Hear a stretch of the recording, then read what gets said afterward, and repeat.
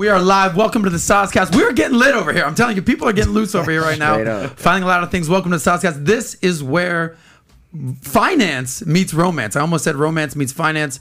Natalia says, no. You got to go money first. Then you go sex. Money, sex, finance, romance. This is where money and relationships meet. Episode 51. My name is Adam Sosdick, and we're all here for you.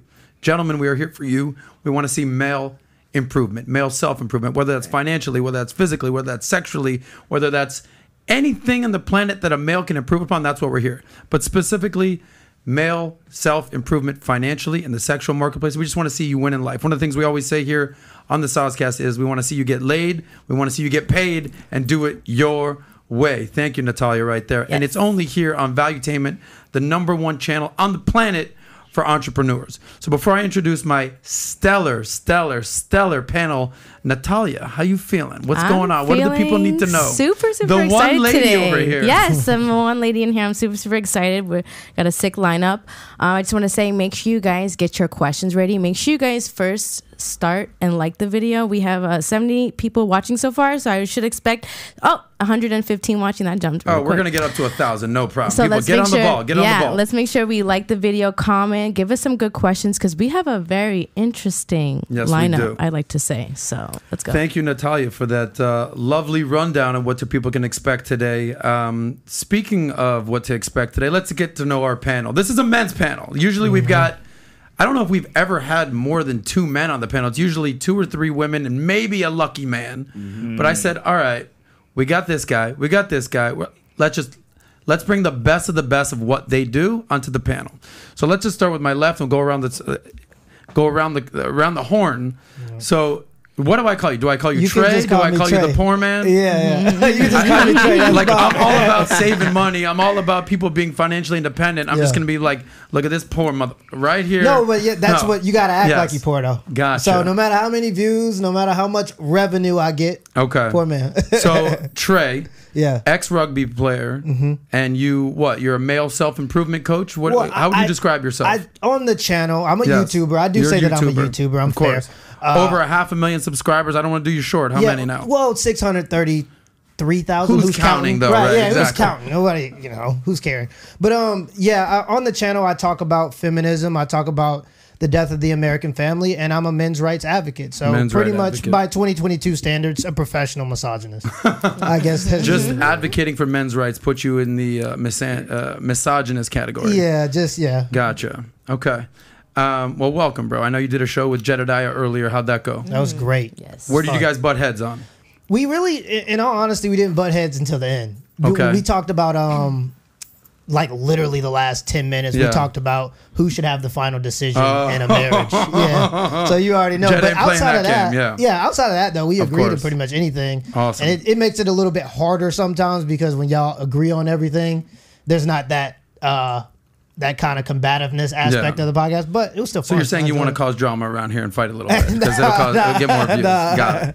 All right, well, welcome, bro. Sterling Cooper in the house. If you're familiar with him, then you're probably watching some stuff on YouTube or on the internet that maybe you don't want your parents knowing that you're watching. Clear that browser history. Clear that browser history, exactly. Sterling Cooper, award-winning adult film star, and also a male sex coach. Yeah, and used to be a high-class male companion as well. I didn't. That was not on the bio. A high-class male companion. Okay, gotcha. How'd you get into that? Yeah.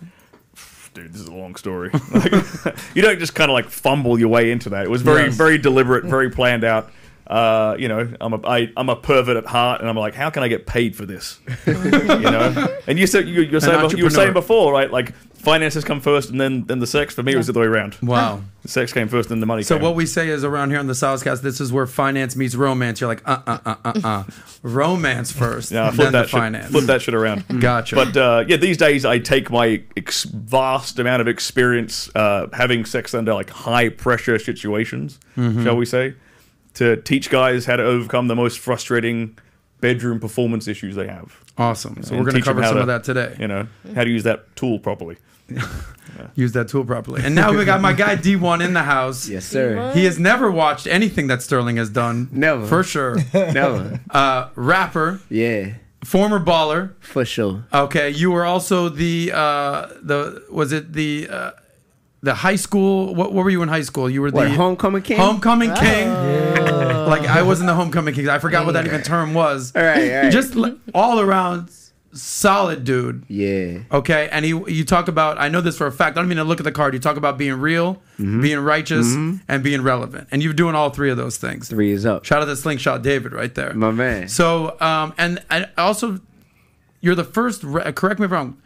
First rapper to be appointed by the governor of Louisiana. What was that story? For sure. So I recently got appointed by the governor of my state, Louisiana, to the Louisiana Council for the Success of Black Men and Boys. So that made me the first rapper in Louisiana history to ever become an appointee of the governor. Wow. So, yeah, so I'm in some rooms, I'm around some people, I'm present for some conversations and some policy changes that other rappers have not been privy to prior to me, so I'm thankful. And then the Harvard thing is not a play on words. You're actually getting enrolled into Harvard for what type of program? Yes, sir. So I'm doing a fellowship at Harvard University. I start next week. Wow. A lot of people are like, congrats, you're going to be a student at Harvard. I'm like, no, it's a difference. I'm a fellow. A fellow is different from being a student. When you're a student, you pay to go there. Yes. When you're a fellow, you get paid to go there. What a nice young fellow we got in the house. So I've been doing it's called the Nasir Jones Hip Hop Fellowship. So Nas, my favorite rapper, has a fellowship named after him. Really? And I was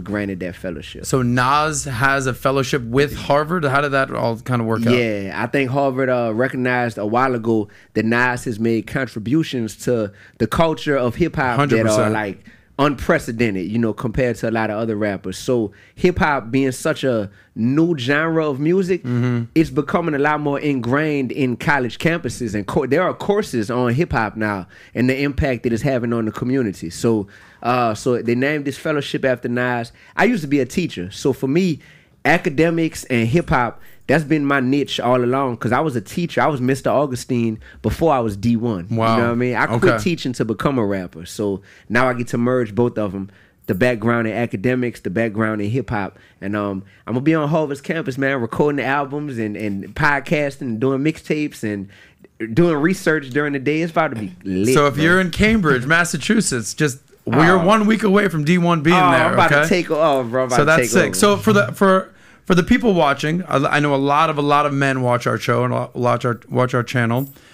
We have a very diverse panel. Okay, men's right activist, former athlete. I want to say that you were a rugby player, correct? Yep. You do a different type of athleticism. you know, a lot of stretching, a lot of hydrating that needs to get done in your line of work, Sterling. And again, award winning. Okay, and then rapper and new fellowship at Harvard. So there's a very diverse panel here, and we're all here to help you. I know for a fact you're going to take something away from this episode from one of these three gentlemen, if not me as well. And at the end of the episode, I'd like to hear from you guys out there in your comments, what translated the most to you? What resonated the most to you? Was it something, that Trey said? Was it something that Sterling said? Was it something that some knowledge that Dee-1 dropped? Let us know, because we make these shows for you, okay? With that being said, this is where money and relationships meet. This is where finance meets romance. So let's start with just the basics so we understand who you guys are. Let's understand your relationship status and how you guys each make money these days. So let's start with you, Dee-1. Relationship status and how you make your money today. Relationship status, not in a relationship, not married, want to be, you know what I mean? Looking forward to that.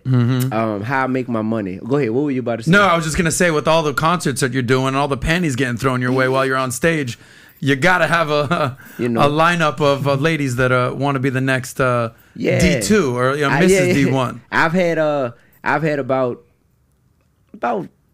500 women tell me that God has told them that they're my wife and that I'm their husband. Wow. I've had about 500 women in real life come up to me at concerts or on social media and tell me that God told them that I'm their husband and that they're my wife. So God apparently lied to 500 women, because Are you calling God a liar? No, that's the thing, bro. Like, I'm calling them liars, know, and they lying on God, man. So they say, hey, listen, I just got to tell you, D1, I got a huge crush on you. God told me that I'm destined to be your wife. That's exactly. And you're like, okay, I've heard that story before. This is Yeah, but like, hey, let me introduce you to Brittany, because Brittany told me the same thing last week. Come here. Yeah, how about y'all talk? I bet all 500 of them are thinking they're so unique and individual. Yeah. But I bet he's never had a girl say this to him. Right? Yeah. Wow. There's 400 more. Yeah, bro. It's crazy. So But you want to get married though? Definitely want to get married, bro. I come from a 2-parent household. That's rare in the black community, but I'm super blessed that my parents been married over 40 years at this point. Yeah. My grandparents were married for 66 years before my grandma passed away recently. So I want that. I do. And it's hard because I live a different lifestyle than anybody in my family. I come from a family of blue collar workers. You know what I mean? They got married real young. My grandpa was fresh out the army. He was a plasterer, building houses, and met my grandmother. She was 18. He was 23. Bam, they got married. After 3 months of knowing each other, they got married. My pops, he was 21 years old. My mom was 18. They met each other, fell in love. Bam, next thing you know, they get married.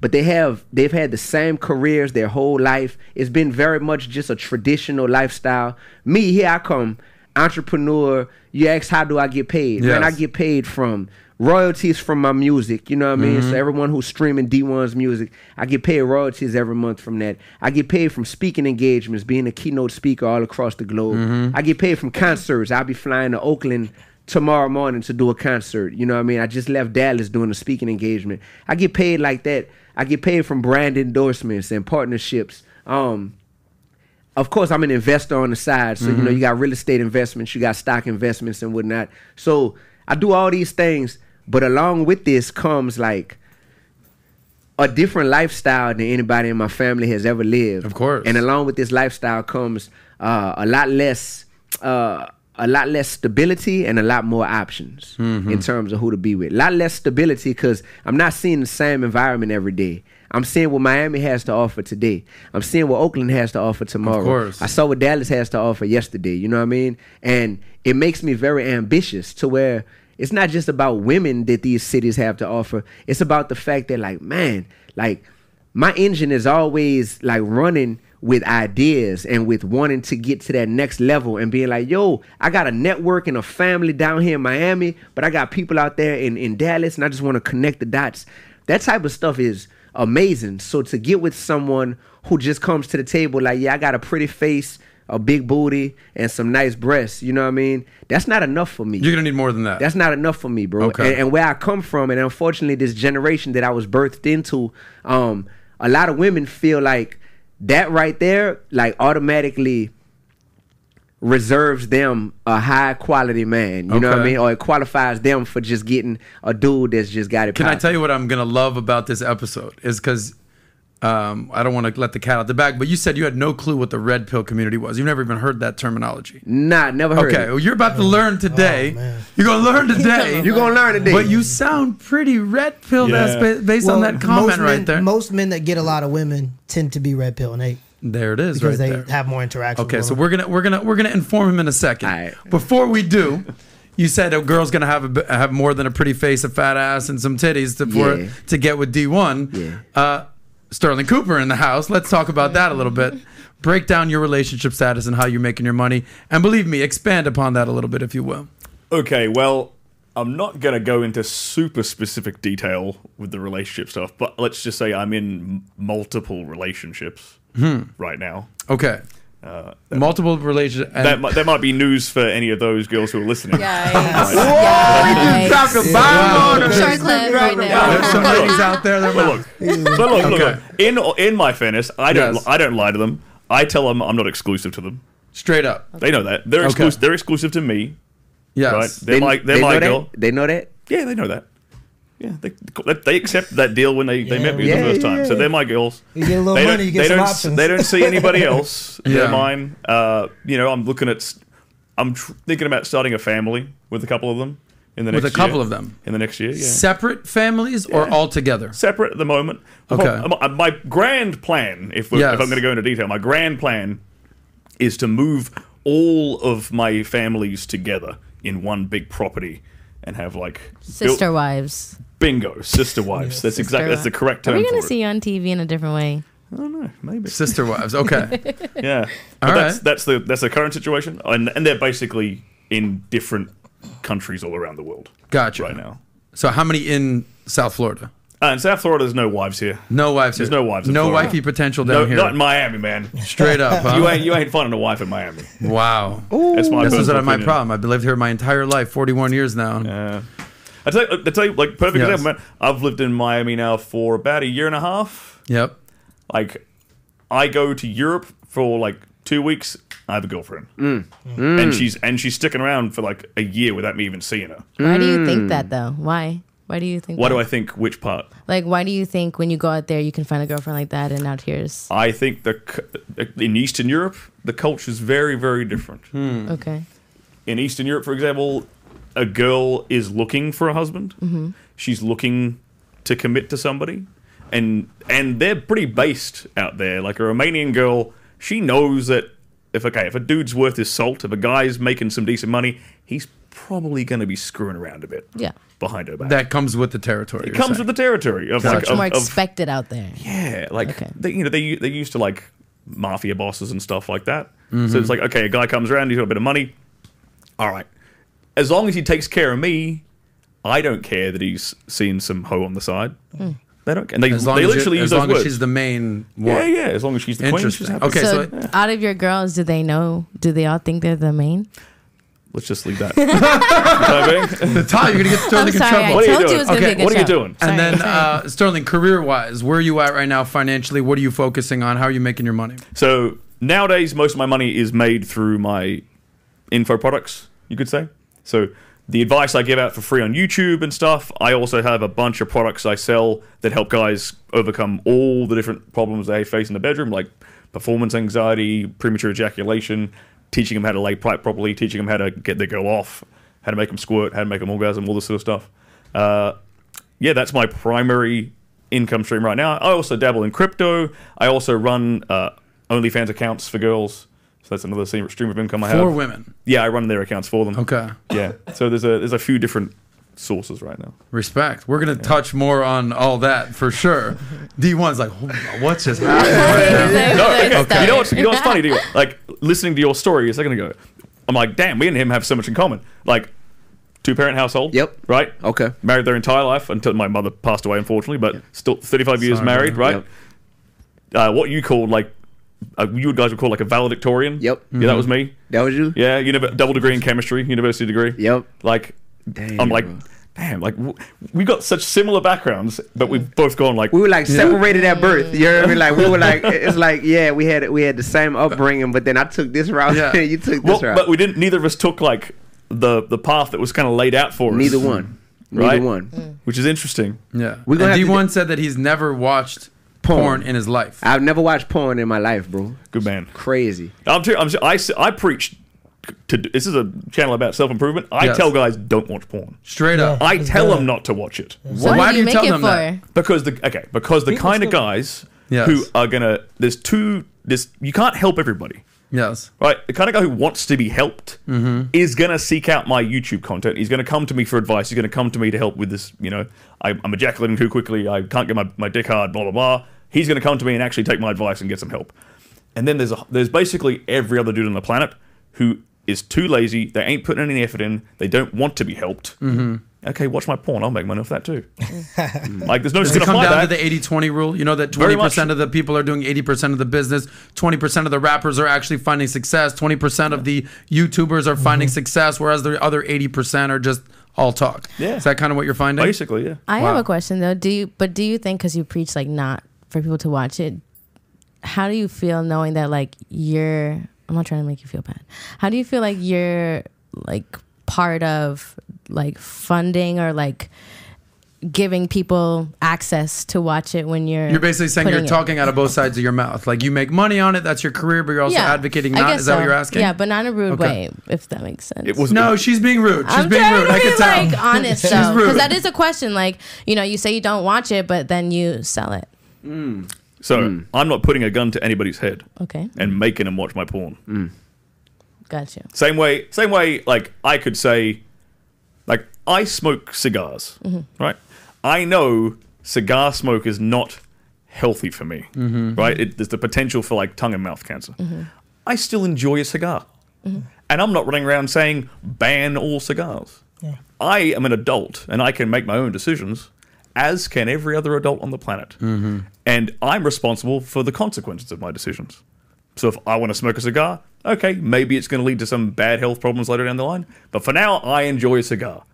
So same for the dude who wants to sit there and watch porn. Mm-hmm. He has a choice to make. I'm going to sit here and tell him, hey, man, like, you probably, if you start becoming, addicted to this or habit forming around this, probably not the best thing for you long term. Mm-hmm.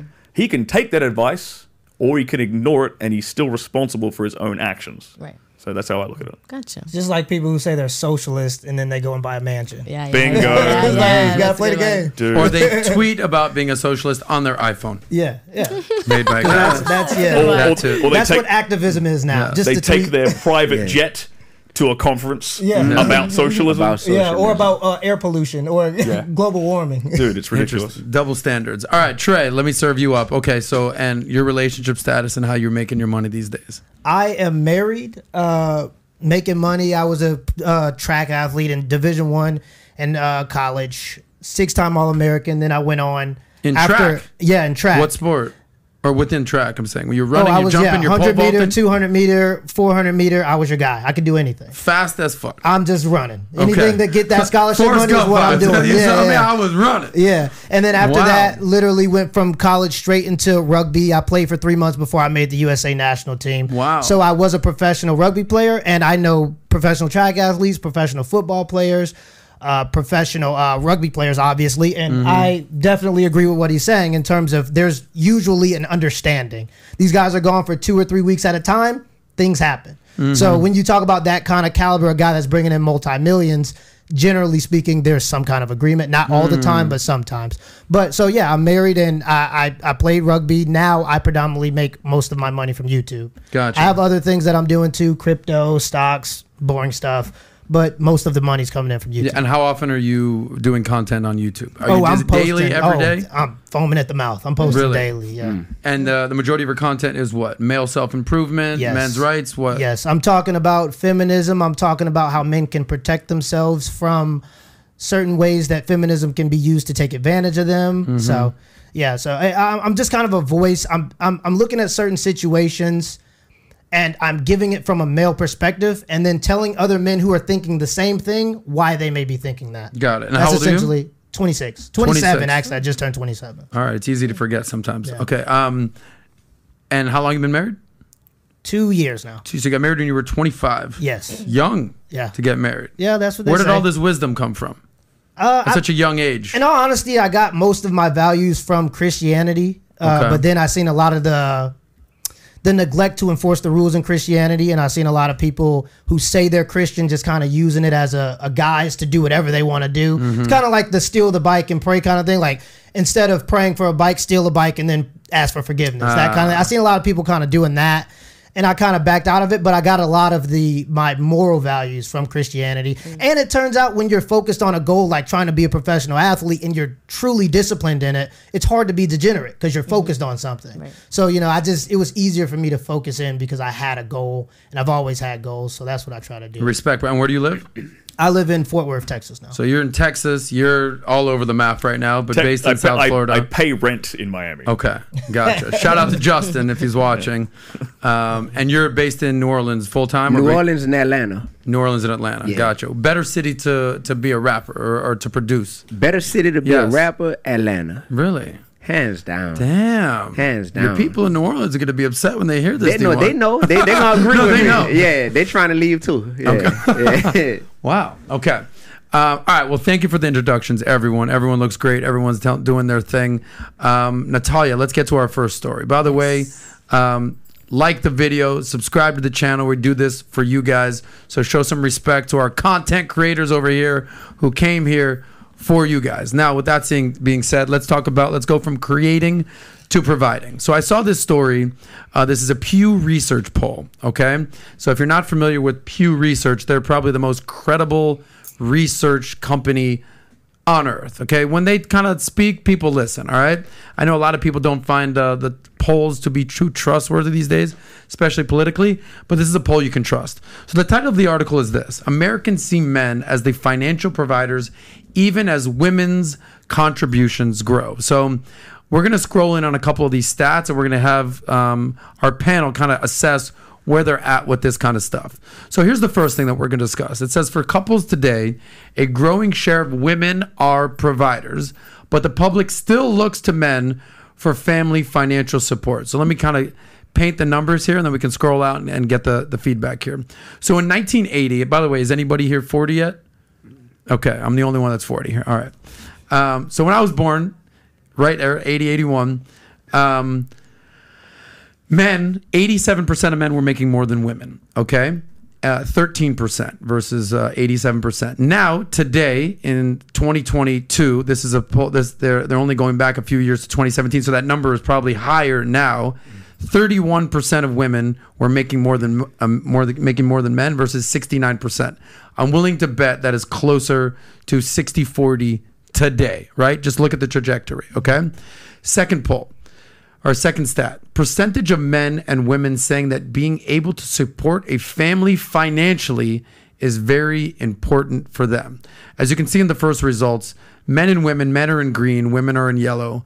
Men and women are on the same page here. They're basically saying, yes, we want the man to be the provider. They all can agree upon that. Now, it gets a little bit different when they say, all right, do you want the women to be a good provider for the family financially? The men says 25%, okay, whereas the woman says 39%. So let me just extrapolate that a little bit. When it comes to men providing, both men and women are on the same page. Yes, the majority of men and women fully agree, yes, the men should be the provider. Now, when asked if the woman should be the provider, men, 75% are like, no, I'm good. I got this thing. Whereas 25% of men say, yeah, that'd be great. Even more so, the women, okay, 61% of women are saying, yes, the man should be the provider versus 39%. So we can scroll out there. So here's the deal. You see these stats. Is there anything that's blowing your mind here? You talk about this stuff all day long, do you not? So is it fair to say that you're the breadwinner in your family? And what are your thoughts on a female being a breadwinner? Yeah, I am the breadwinner. When it comes to a female being a breadwinner, it shows that statistically speaking, when the female's the breadwinner, you have a higher chance for divorce. So, and I think part of that is because it's not necessarily that men don't like women that make a certain amount of money. It's not the money that's the problem. It's the characteristic traits that come with making that kind of money. So if I have no time, if you're making a lot of money, I'm assuming you're always busy. You're probably disagreeable. You're probably very assertive. Well, if I'm also busy all the time, I'm also disagreeable. I'm also very assertive. Every day is going to be a war zone. Also, who's going to spend time with the kids? So if I have enough money as a man to provide for myself and a family, I don't need you to also have the money to provide for you and a family, especially if you're still going to require me to pay all the bills. You see what I'm saying? So there's a lot of women that want to go out and work and make just as much money as men, but they don't want to pay the bills, as we've seen in the poll there. They don't want to pay the bills like they expect men to pay the bills. So they're exchanging their traditional values to be able to go and make money while still requiring a man to maintain his traditional values. Now, Sterling, thank you for that. Sterling, you said when we asked what you've done for work, you started off being a male companion.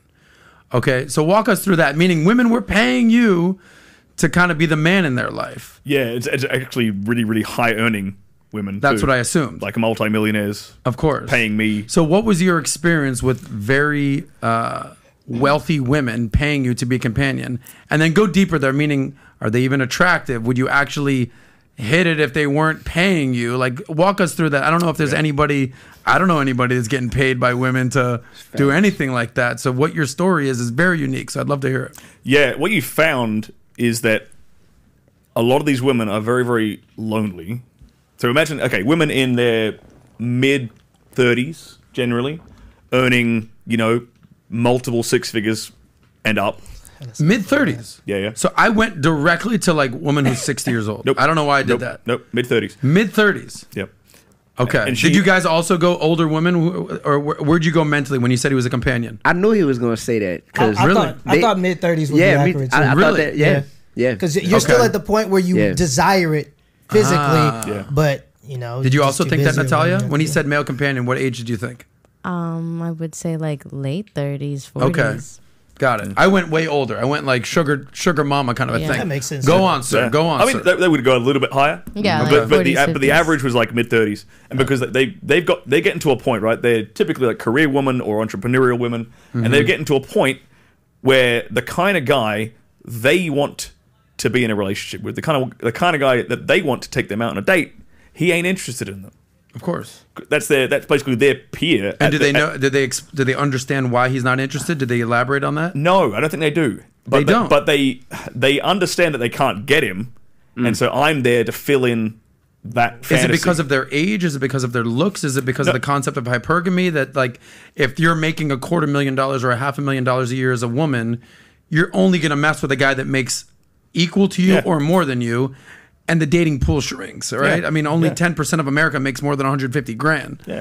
She wants a guy that's on her level, but that guy that's on her level doesn't want her. And the guy that's on her level, let's say he's making $500,000 a year, he doesn't care about your money. He just wants a young, hot girl. Bingo. Exactly. Bingo. Yep. He's going for like the 18, 19-year-old secretary or whatever. Yeah. And that leaves her option, like, because she ain't willing to go down. Yeah, Right? she's not... and go down financially, right? So she's like, let me clarify that. They're willing to go down, just not financially. Right. So she's like, okay, well, they still have this craving, this urge, this desire, this need for that companionship and that love. They want to feel beautiful again. Of course. They want to feel like they did when they were 20. Yeah.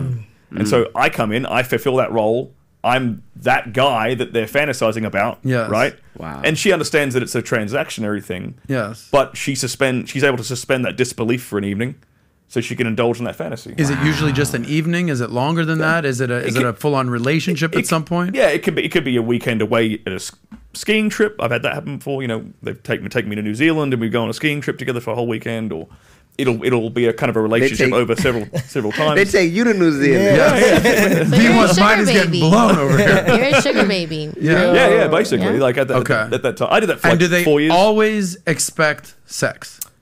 It's kind of implied, but it's not really 90% of the interaction is not about the sex, really. It's mostly like wining and dining them at dinner, having conversation, asking them questions, being genuinely curious, being present about them, being present, right? But they pay the bill?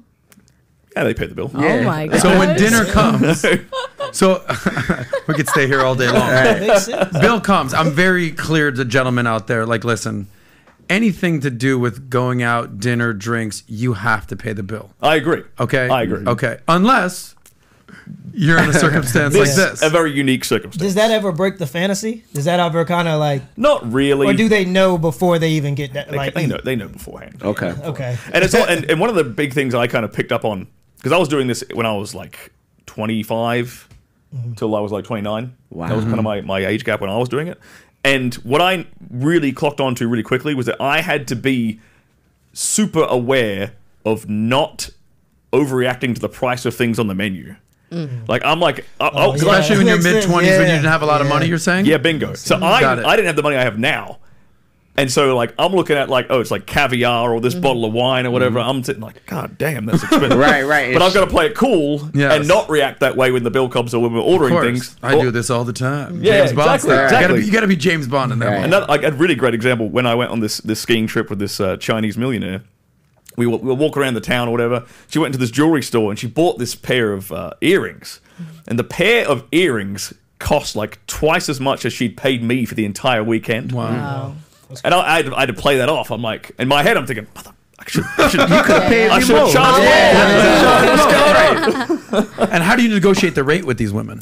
I mean, we in Australia, this sort of thing's legal or decriminalized, I should say. So we have like forums where we can advertise our rates and our services and things. And, wow! And for like longer trips, you sort of negotiate a price with the client. Do you still do that anymore? I don't do that anymore because that's illegal in America. Okay. Yeah. Gotcha. And was there a point where you're like, all right, I've had enough? Was it like a bad experience, or was it like, all right, I've made my money? Was it like, I feel degraded, these women don't respect me? Did you start liking it? You're a piece of meat, Australian, man, meat. Like, I'm a piece of. I signed up for being a piece of meat. Like, it's not me. I never felt disrespected, and they're always fantastic. They were always lovely.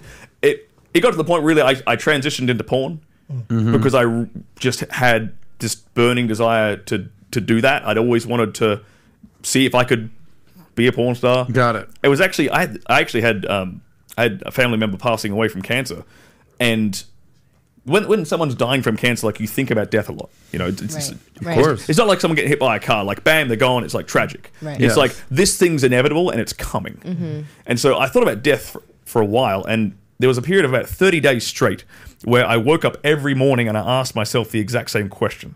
I said, if I died today, what's the one thing I would regret having never done in my life? And for 30 days straight, the answer was porn. Really? Wow. I don't know why. So were you one of the guys who watched porn? Yeah, I used to watch porn all the time. Yeah. Oh, and then you just... I see. And then I just... So would you promote that? If a guy watches, hey, be a porn star, would you promote that? No, because it's one of those industries where normally it wouldn't help you. Okay, like but it helps you. If you're a rapper, right, it probably helps you to listen to other rap music. Yeah, it right, does, and you get you immerse yourself. Yeah, you get inspired, right? Yeah. Apart from like looking at it from like, if you look at it from a technical perspective, like the lighting, the camera angles, the positions, how is he changing from one position to another? You have to look at it technically, which is how I actually look at porn now. Gotcha. I don't look at it as masturbation material. I look at it like the lighting is off in this scene. I can't watch it anymore. What is going on here? The guy clearly isn't delivering pizza correctly. I mean, what is happening? Why is this girl always stuck in the washing machine? What is happening? Adam. Respect. Yeah, man, that's how I look at porn. Of course. So D1, you're hearing Trey kind of break down more of a traditional role of a man in a that's my long lost brother right there. Everything he's saying, I'm saying exactly. And obviously more of a less traditional role, but also the man's role in a relationship also traditional. Yeah. How important is it for you for a woman's income? Are you familiar with the concept of hypergamy? Nah. Okay, so hypergamy is basically the concept of the act of dating up. Women want to date up, okay?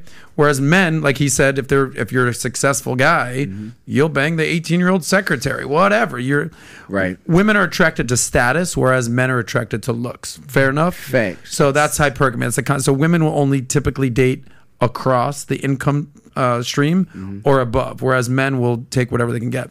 So as far as you're hearing this, and you're the one person on the panel that's like, I haven't watched porn. I don't know about red pill. How are you processing all this? Yeah, so I agree that most women who do well financially, they have a hard time finding a man. They do. I've seen it firsthand because they often neglect the fact that a man is not attracted to their college degrees. A man is not attracted to their status. A man is not attracted to their salary. And they spend these years, their formative years, in their mid-20s, their late 20s, their early 30s, trying to attain this status and whatnot. And by the time they get it, they realize that, just like we spoke about, the guys who are doing better than them are totally like not drawn to these degrees and these job titles and these salaries that they have. So I've seen that firsthand a whole lot.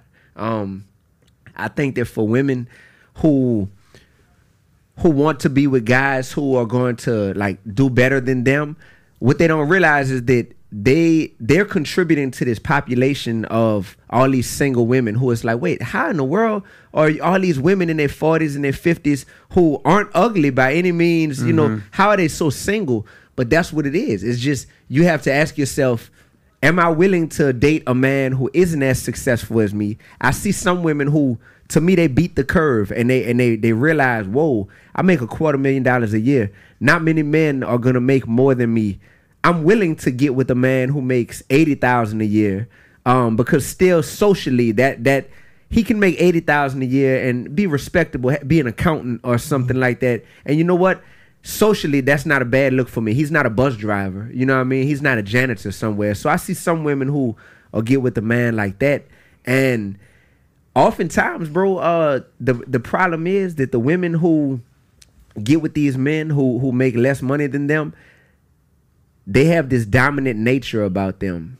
They have this natural assertiveness, aggression that is just like super unattractive to most men. You know what I mean? Especially a man that's doing well for himself. Yeah. What is it that's unattractive? What's unattractive is no man is trying to be bossed around. No man is trying to be talked to like you're the woman. I'm Christian.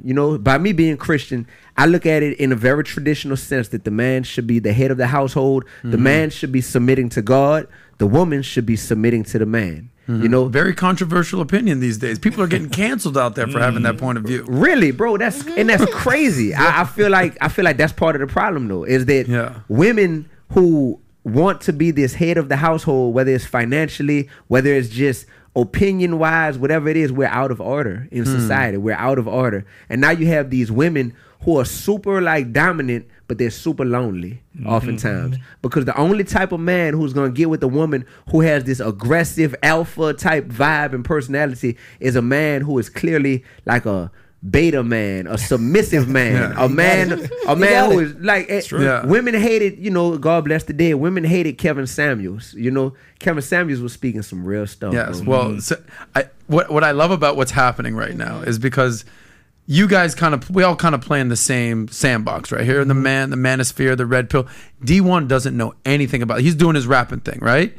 But as you're talking, you know that light bulbs are going off. You're like, yep, boom, Kevin Samuels, yep, boom.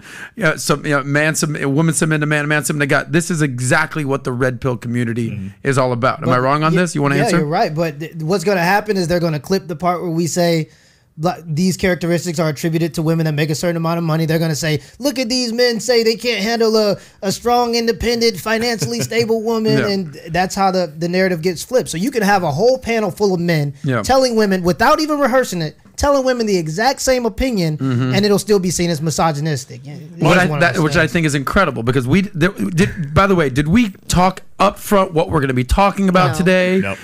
We had 5 minutes of introduction. How are you? This is Sterling. This is Dee-1. This is Trey. How you doing? Guys, we're going to do a show today. We're going to encourage men to get better physically, financially, mentally, all that, emotionally, and we're just going to see where it goes. And obviously, we've gotten to this funnel right here. So yeah, I mean, like you could have been like, "Yo, women are the boss." I said, like you, like none of this was planned, but we're kind of walking into exactly where, you know, this people is how men think. But unfortunately, when we are organic about what we think, they'll say they want us to communicate, but as soon as we communicate what we genuinely think, we're labeled as misogynist. So they know better though, bro. At this point in time, most women know better. They know that a man does not want a dominant alpha type of woman. Like, they know that. I had a woman tell me that she was looking for Michelle Obama. She wanted to be the Barack Obama of her relationship, and she was looking for Michelle. She told me this. We were out on a date, and you know, at that moment, you got the bell. At that moment, she wants to be the Barack, and she's looking for Michelle. And you know that she is. If she does find that guy, she is going to be so unhappy. Exactly, miserable. She is going to be miserable. Now, why do you think she'd be unhappy, Sterling? Well, because it's not in her nature to lead the relationship. Yeah, women do not want to be. They don't want that. They're like allergic to that responsibility and that accountability. Yeah, like especially the accountability part. Like, women tend to want to defer to like the group think. When it comes to making decisions, that's why women on social media tend to go along with whatever the mainstream narrative is a lot more often than men do. That's why I think Rollo always says that men are more hierarchical. Okay, we have the general, then we've got the lieutenant, and the major, and the captain. We get it. Yeah. Whereas women are more communal, social, collective, if you will. Yeah. The collectivism. They want everything to be equal, you know, and it's because they don't have to live in competition, though. Yeah. Like, we have to compete for reproduction, so we're hardwired for competition, you know, and that means that we're hardwired to accept criticism, because the only way you can get better is if you can accept criticism from your boys. But Trey, how do you process that? Because women are also competing in the sexual marketplace. Women want to look good. They do their best. They want to put on their makeup, put on their high heels. They're out there competing. Yeah, but it's indirect competition. Okay, like, a woman ain't gonna, if a nice looking girl walks into the room, she's gonna compliment her, but to her friend, she's gonna say something, you know, to the side. It's because women they compete, but it's indirectly. It's a look at this bitch. Yeah, so you know, it's just a different kind of competition. For men, it's a blood sport. That's this makes me think. You've seen, obviously, you've seen Friday. We've all seen it, right? When she's like, "Hey, how you doing, girl?" It's like, "Look at this hoe." You know this part, right? Okay. I think it's also because, like, men, like, people talk about, you know, women selecting men, and, you know, women being the sexual selectors, right, in relationships, right, where men just take what they can get. But the reality is that men actually kind of select each other. Yes. Like, you put a group of men together, and they'll naturally figure out who's the top dog. Like, men self-select into a hierarchy, and then women step back and take a look at what the men have done and be like, okay, that guy's the top dog. That's why women love status. That's why they love status. But do guys look at that when, like, you look at a group of girls? Do you look at them and say, which one is the head one? No, not at all. If a woman is attractive, she's attractive. You know what's funny? I asked that because I live in South Beach. I have a bar in South Beach. I'm out there. I always run into like a flock of girls. I call it, and I use flock respectfully. You know, they're flocking around, right?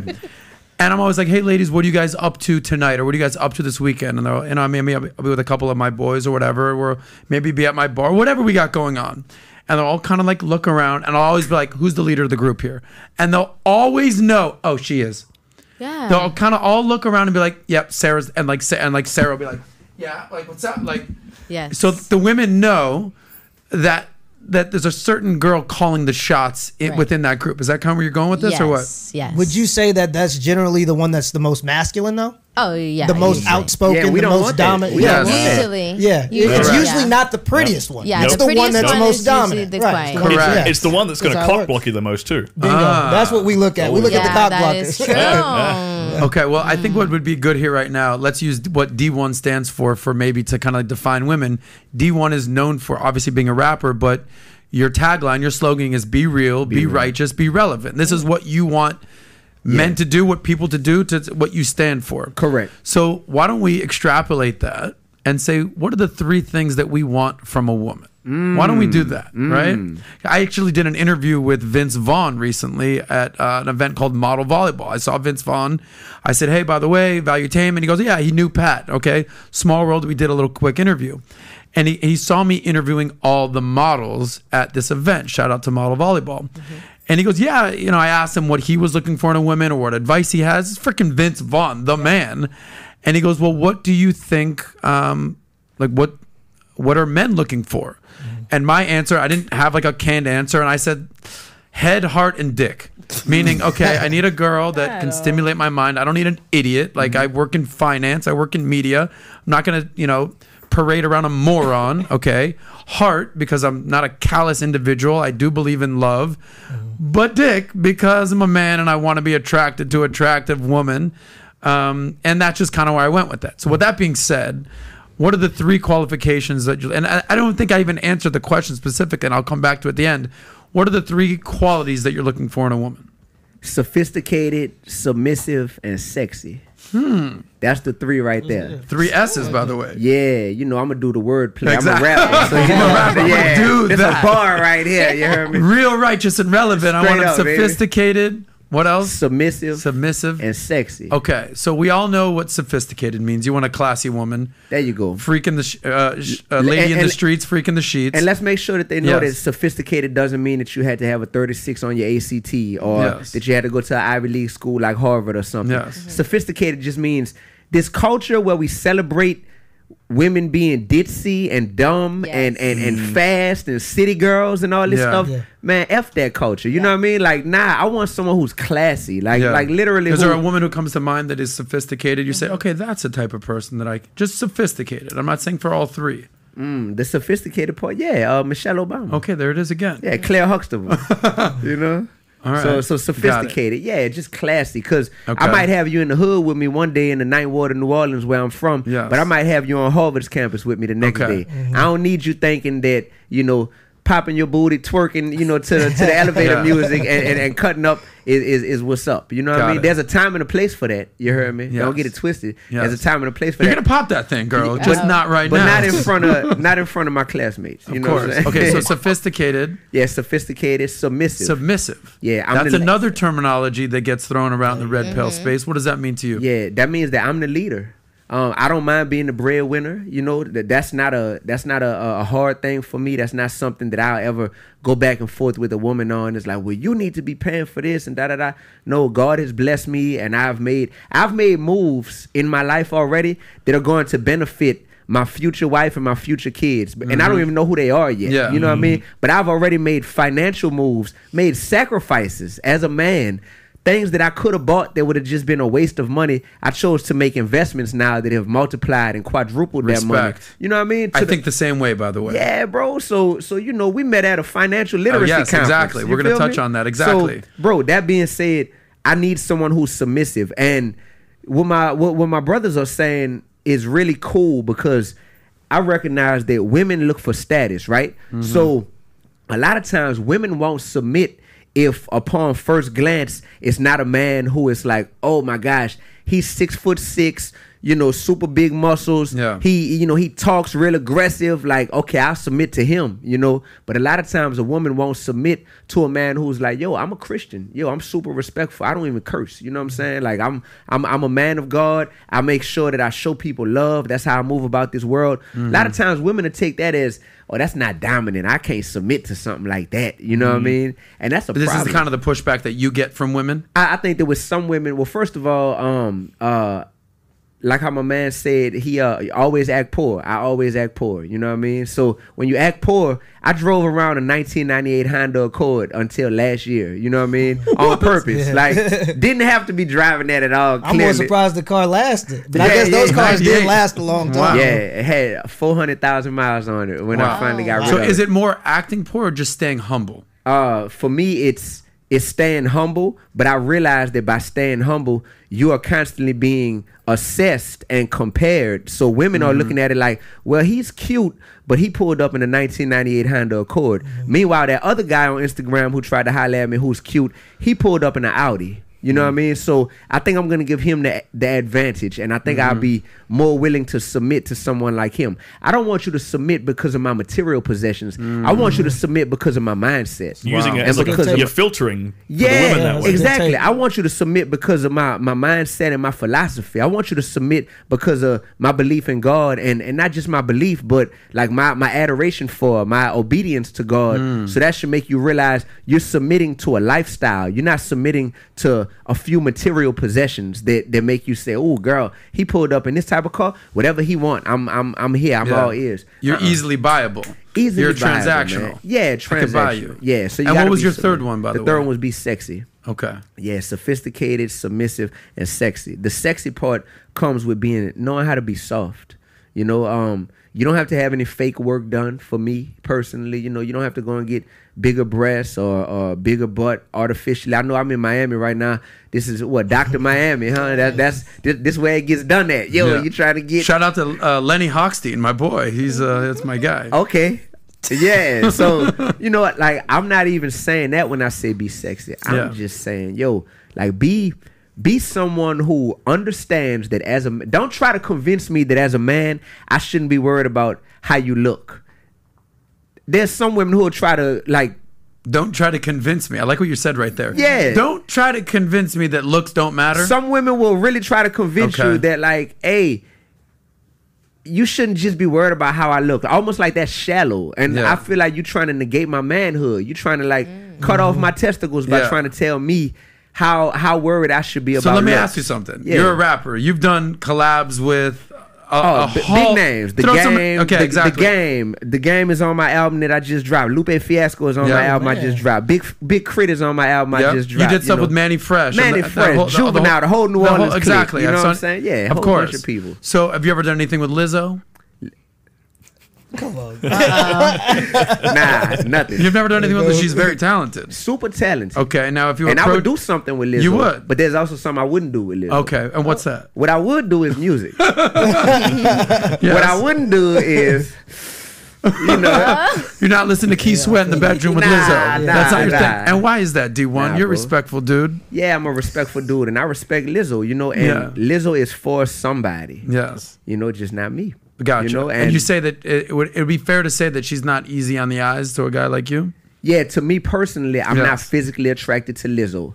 And I shouldn't get attacked by a bunch of women for saying that. Because I can see the headline now. I can see it. As I said, I was like, we've already covered stuff on Lizzo here. Gotcha. Oh, shoot. So musically, I love you, Lizzo. There you go. Sexually, pass. And that's it, bro. And we should be able to voice that preference, and it shouldn't be a problem. And women nowadays act as if men shouldn't be, saying, hey, I have a policy, no fat people allowed. And that's what I tell people in terms of, if I get with you, now watch this, if I get with you and you're already overweight, that's one thing. Yeah. If I get with you and you're not overweight, right? if I'm gonna spend the rest of my life with you, I feel like we should be able to hold each other accountable for saying, let's stay in shape. Let's go. You feel me? Gotcha.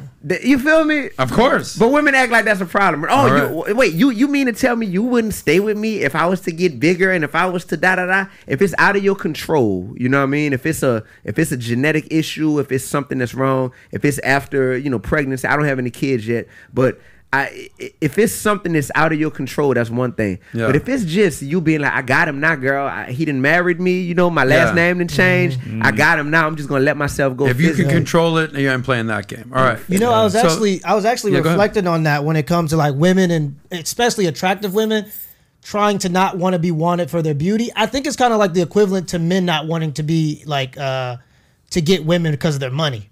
You know what I'm saying? So like in their mind, they want a man to love them for their personality because every guy likes them for their looks. Right. You know what I'm saying? So over time, they start to believe that, he really just loves me for my personality and negate the fact that your attractiveness to a man is also very important.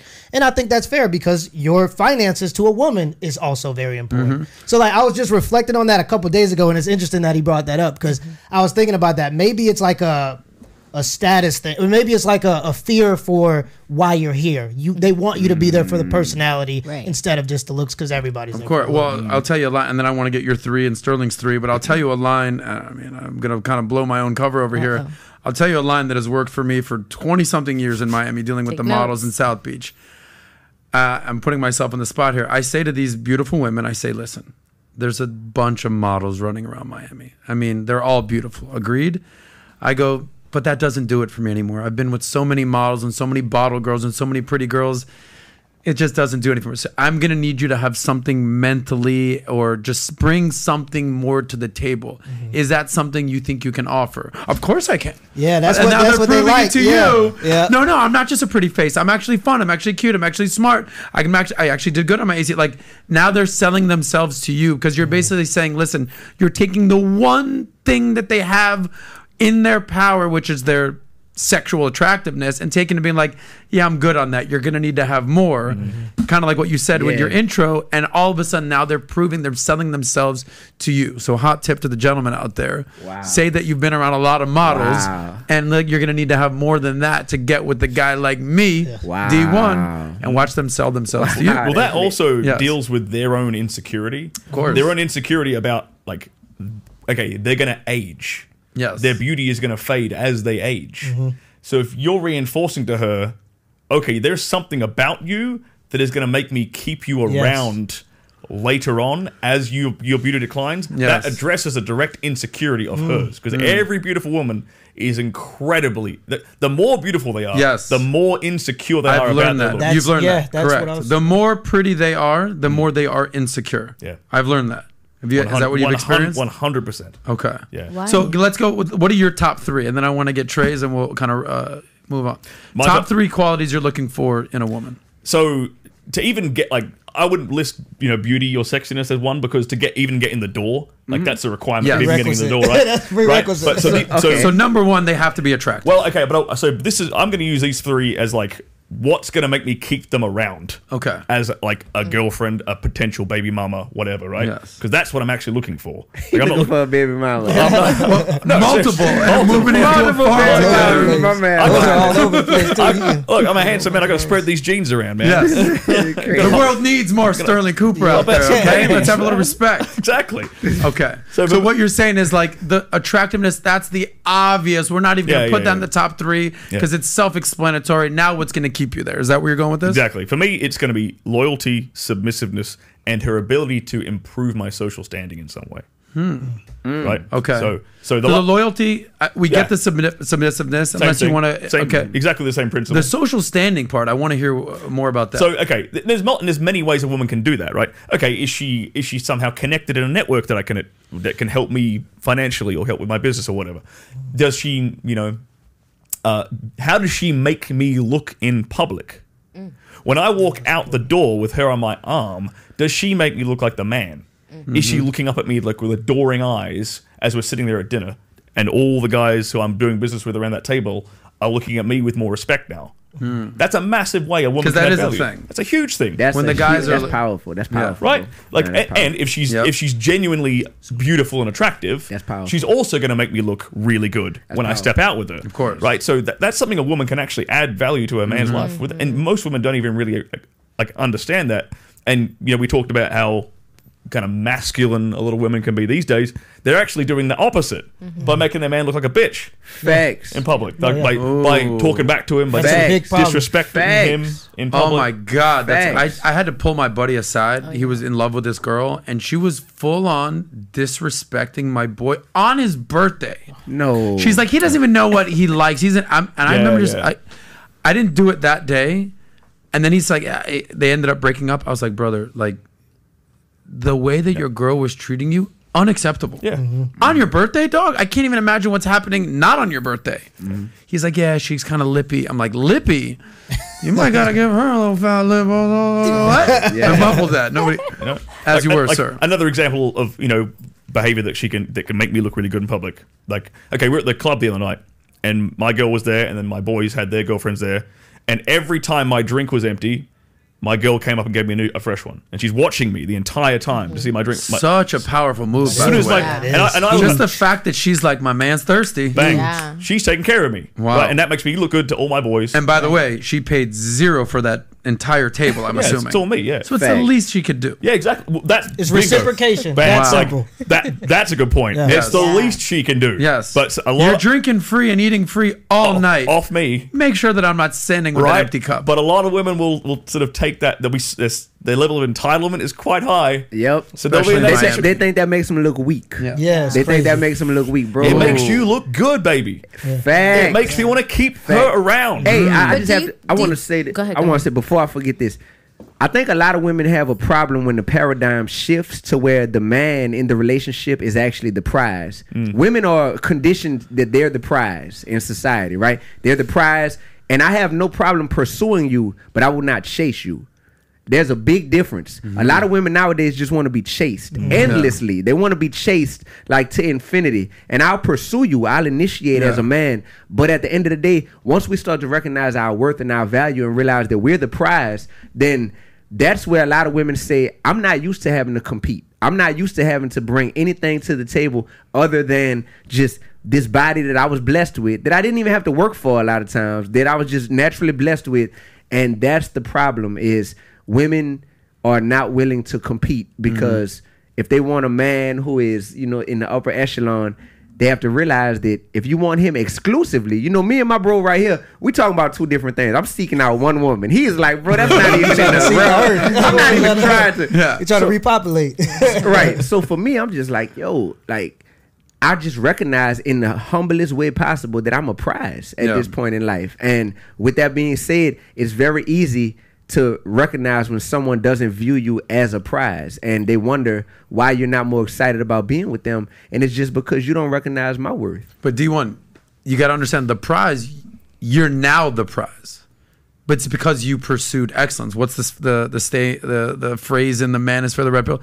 Chase excellence, not women. Yeah. Okay. Because the more excellent of a man you become, the more women will show up. Facts. You weren't a prize 15 years ago. Facts. You were driving around in your 1980 Corvette, but because that's all you could afford at the time. Facts. So your mindset had to upgrade to be like, all right, I just went from being just a regular old rapper to now I'm a hit songs, labels. My mindset needs to change right there. That's big. So pursue excellence. So the people watching this need to know that too. Like bro, when you're 19, 20, 21 years old, you might not be celebrated at that stage in life for being smart, and for having ideas and being focused and passing on, going to the club. You won't get celebrated then. But bro, give it 5 more years. Yes. Give it 10 more years. Yes. And you will become such a commodity in society, bro. Yes. The world will be in your hands. Respect. Exactly. So all our younger guys out there, life's a marathon, not a sprint, okay? Don't feel bad about yourselves because you're 23 years old and you don't got no money and you can't compete. Take your time. I was broke as shit when I was 26. Broke as shit. I was a millionaire by age 35.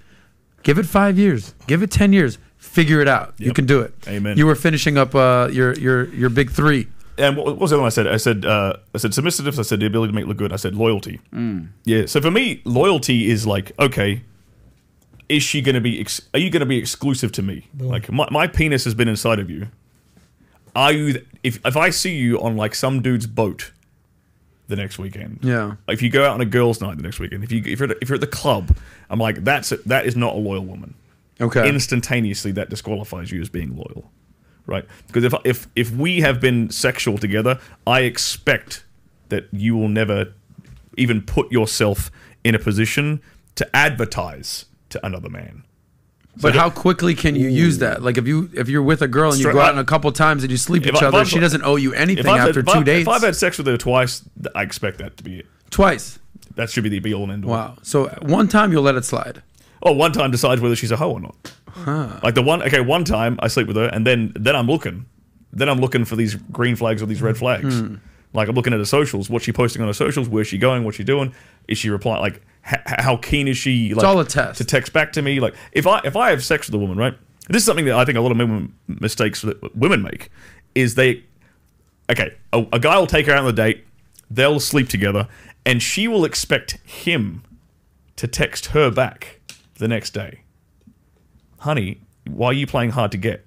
He already got you. You should be humbling yourself enough to text the guy back and want to reinitiate that contact again. Because that tells me this is a good woman. That tells me this is a woman who actually values like her sexuality, who actually values what she has to offer, and she doesn't want to throw it away for nothing. She's like, okay, well, I had a great time with this guy. I slept with this guy. Like, I want to keep him around. So I expect to see some level of commitment from her. Light bulb, bing, just went off. Thank you, Sterling. You're saying that if you have sex with a woman, and okay, let's say that's a Friday night. Saturday rolls around. She does not text you. Sunday rolls around. She does not text you.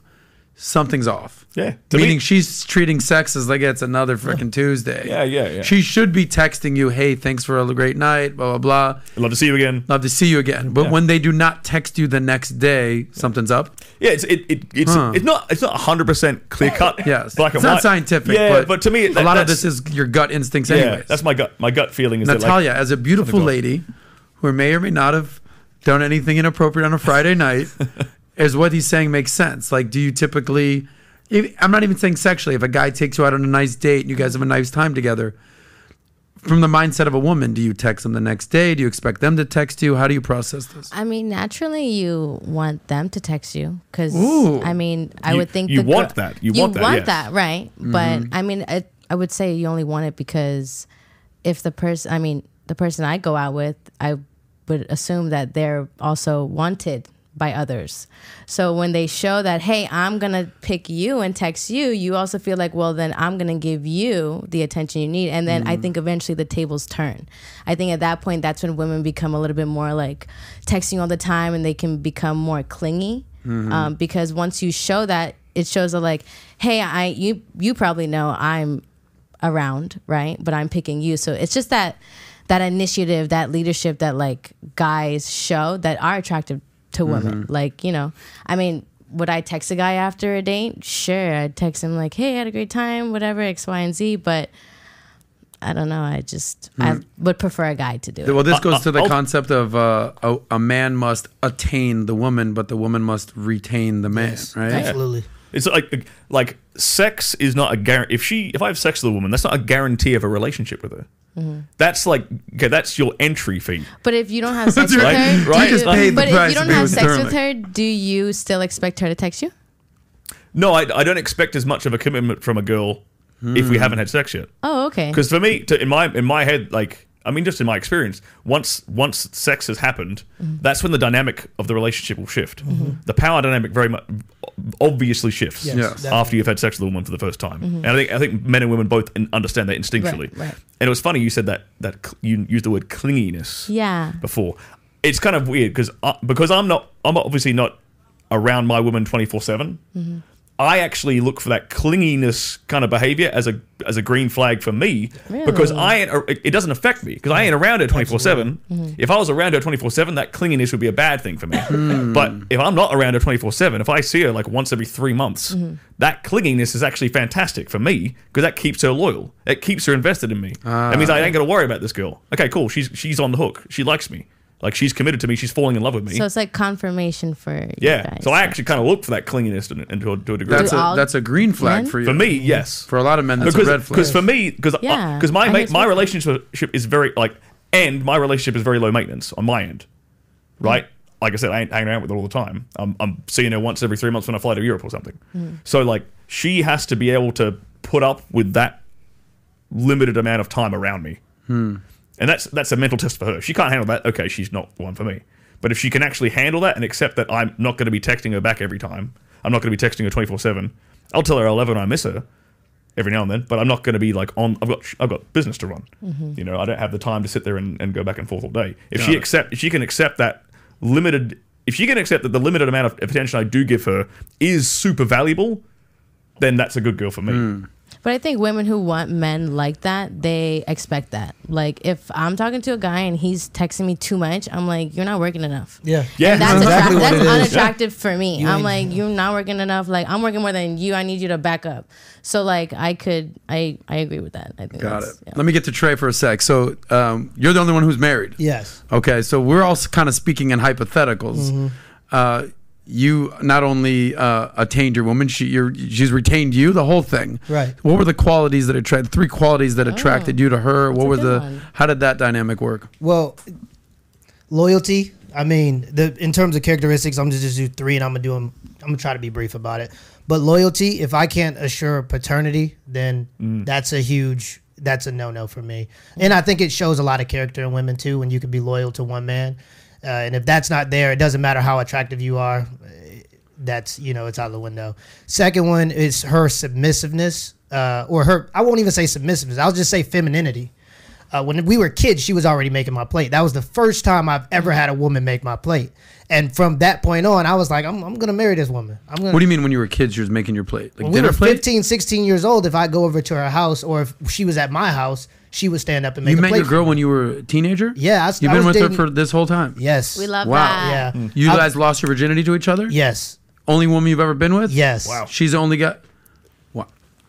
Claps. I mean, hey, it is. Make what sure it you guys like the video. Subscribe. But something's happening when a porn star's like, hey, well on you, buddy. Yeah. Meaning like... When you can find a woman with good character, that's the goal for many men. That's like fantastic. if I find an attractive, loyal, feminine woman, and those are my 3, by the way. Okay. Attractive, feminine, and loyal. In this order. Loyal, feminine, and attractive. Okay. The femininity comes from the fact that the social status thing too as well. Yeah. I think femininity is also a reciprocation of value. If you see me waking up 6 a.m. every day while you get to sleep in the 2 p.m. because you're a housewife, can you make my plate? Right. You know what I mean? Like a lot of women will see that as a weakness. The least you can do is make me a sandwich.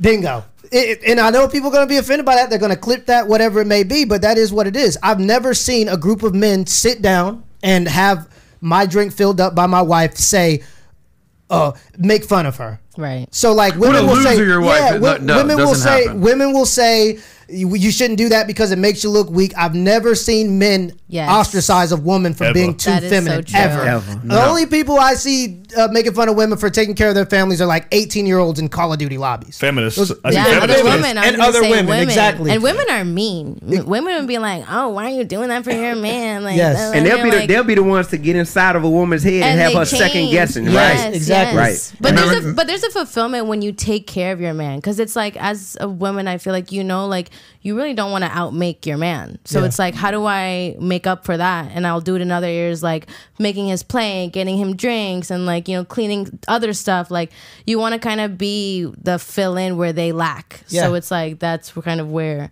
But women are mean. They get really nasty. Yeah, those are the only people that make fun of other women that are submissive. I had a guy, one of my friends, he came over to my house in Fort Worth not too long ago. He owns a construction company at 25 years old. The dude is killing it. He had a girlfriend that was living with him that refused to make him a plate. She refused to cook for him or anything. He was like, I'm not even asking for much. I just want you to put noodles in a pot with water. That's all I require from you. The man owns a construction company and he couldn't even get that. So that just goes to show how far we are in terms of women just being so against showing reciprocity for the things that their men do for them. And so you can't expect a man to die for you, but you're not willing to. But there's going to be ramifications crazy to these actions, right? Yeah. There's going to be ramifications. So you might say, well, what are the ramifications? And I always cite this exact same report that I've referenced a million times, and I'll continue to do it. The report shows that by 2030, 45% of working women ages 25 to 45 by 2030 will be non-married, no kids, single. Yeah. Okay. So you might say, well, what's wrong with that? Okay. If you think that you're going to be 45 years old, no kids, not married, and that you're going to genuinely be fulfilled in life because you made money, best of luck to you, honey. Right. Okay. Right. Yeah. You got to because all the men on this panel, and I would say that these are men's men, okay? Genuine athletes. What were you, the high school what? Homecoming king. Yeah. A man who gets paid by women to hang out with them, okay, are all basically saying we want to get married and have kids. For sure. We're all saying that, and we're men's men. I'd say I want to have kids. I wouldn't say okay, exactly. I wouldn't get married. But you want to have a family. You want to have families. But that's okay. That's my point. Yeah. So for you as a woman to say, I'm too good for that, I don't need that, it's like, let's see how that works out for you. And what women don't realize when they're in that situation, when they won't go as far as to, say, make a man's lunch or try to find some way to add more value to his life. What she's actually doing is reducing herself down to a vagina. Exactly. Yeah. If there's nothing you can bring to a relationship other than sex, literally. If I took a woman and I said, okay, your vagina has disappeared, your butthole has disappeared, your mouth has disappeared, your hands have disappeared. Okay, like you can do a hand job. Let's forget that for a second. right. Foot job. You need hands to make some lunch, right? Yes. But let's take if all away your sexual orifices are gone, and you cannot do that. Yes. What can you do to keep a man around?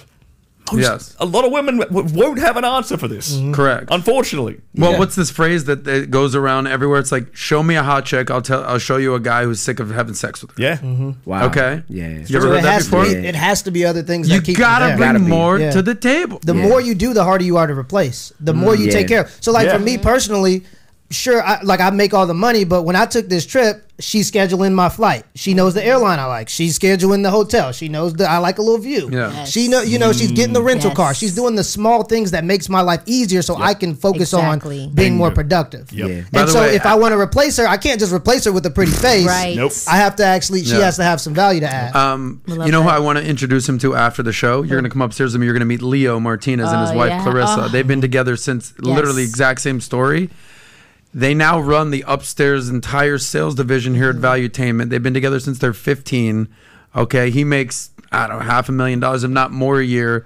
She's here just to facilitate him. They've got 3 kids together. Like, you're going to look into your future, by the way. Like, genuinely, I want you to meet him. Very impressive. The idea of a woman working with her man, a man that's an entrepreneur that has spent his whole life, and I'm just talking about myself, building something. You know what I mean? Made sacrifices to build something. And now it's successful. Now I have a music career longer than a decade at this point, going all around the world, hundreds of thousands of fans. And when you have a woman, when you've created this kingdom of sorts, and you know that you're a king, you have this kingdom and you're in touch with what your God-given purpose is, prior to meeting a woman, it's natural that you will want a woman who can come in and help add value to what you've already created. Right. The problem is nowadays, a lot of women say, well, I see what you have going on, but I have this stuff going on that I'm working on creating. And there's very little to no overlap between what we have. And my thing is like, if there's not synergy to where we can coexist as one, as a team, as a unit, and like work together, it's not something that I want at this stage in life. It's really not something that I want, because when you are working on building something, who do you want to trust? Who are you going to be able to trust more than your woman? You know what I mean? We all want to be able to say, yeah, my girl, like that's who has the keys and knows all the passwords to everything. And that's my business partner. And for some people, they get so intimidated by that they feel like that's infringing upon their ability to be a boss or be a mogul and whatnot. And I think that's the problem, is you got too many women who are competing with their men to where they're like, whoa, you're doing well, but I'm doing well too. So, we got to kind of like look at each other and size each other up to see, well, who's doing better. And a lot of relationships fall apart because they're living together, they're sleeping together, but they're competing against each other. Yeah, because a lot of it is ego driven. Yeah, there you go. They say the ego is not the amigo, and at some point, like the most successful couples, the most successful families is when someone says, and it should be the woman, but not, I mean, all right, I'm going to take a back seat. You're going to run the show here. Yeah. Okay. We both can't drive the car. Yeah. I'll be the navigator. Right. I'll tell you when to pull off. Yep. I'll tell you what we got to do. Hey, there's a rest stop right here. I'm still in the front seat. Yep. I'm not in the back seat, dude. Yep. I'm not in the trunk. Yep. I'm not running behind the car. Like, I'm not pushing the car.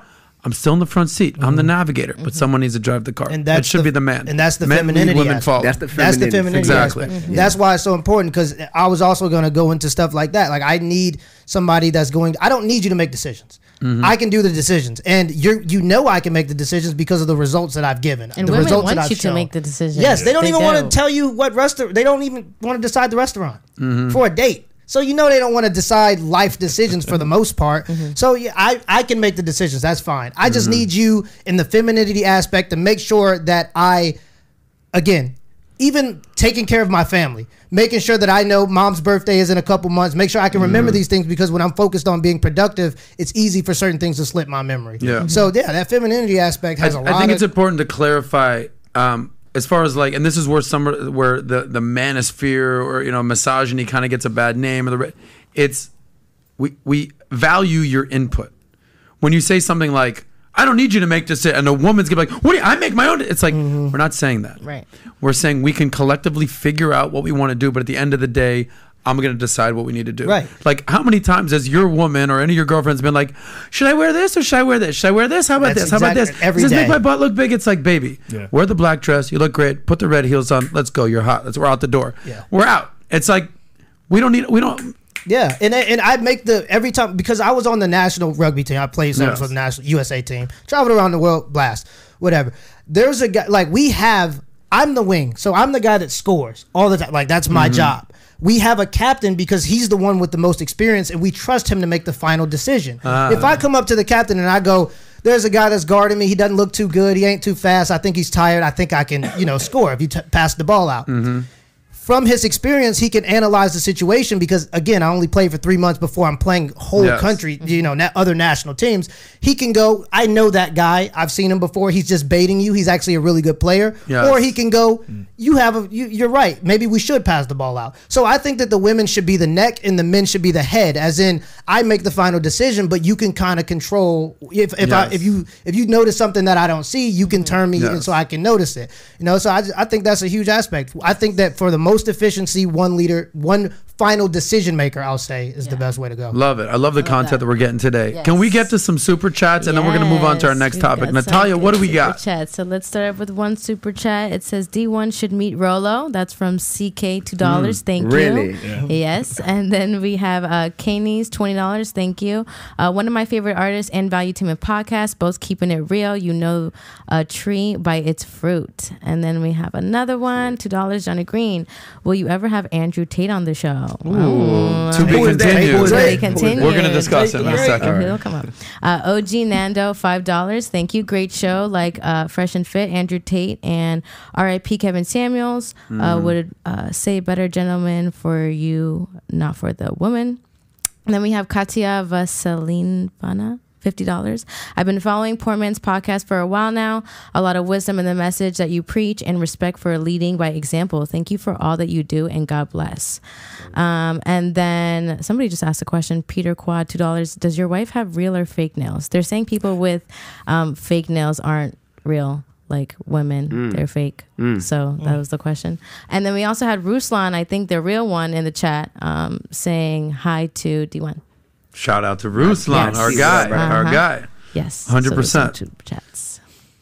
And let's get some more super chats, guys. Oh, we got another one. It says, what's going on, PMP? Rolo invited you to talk on his live stream. How come you haven't accepted yet? I respond? I haven't talked to Rolo yet. Oh. So okay. Is Rolo out here, by the way? No, but he's here.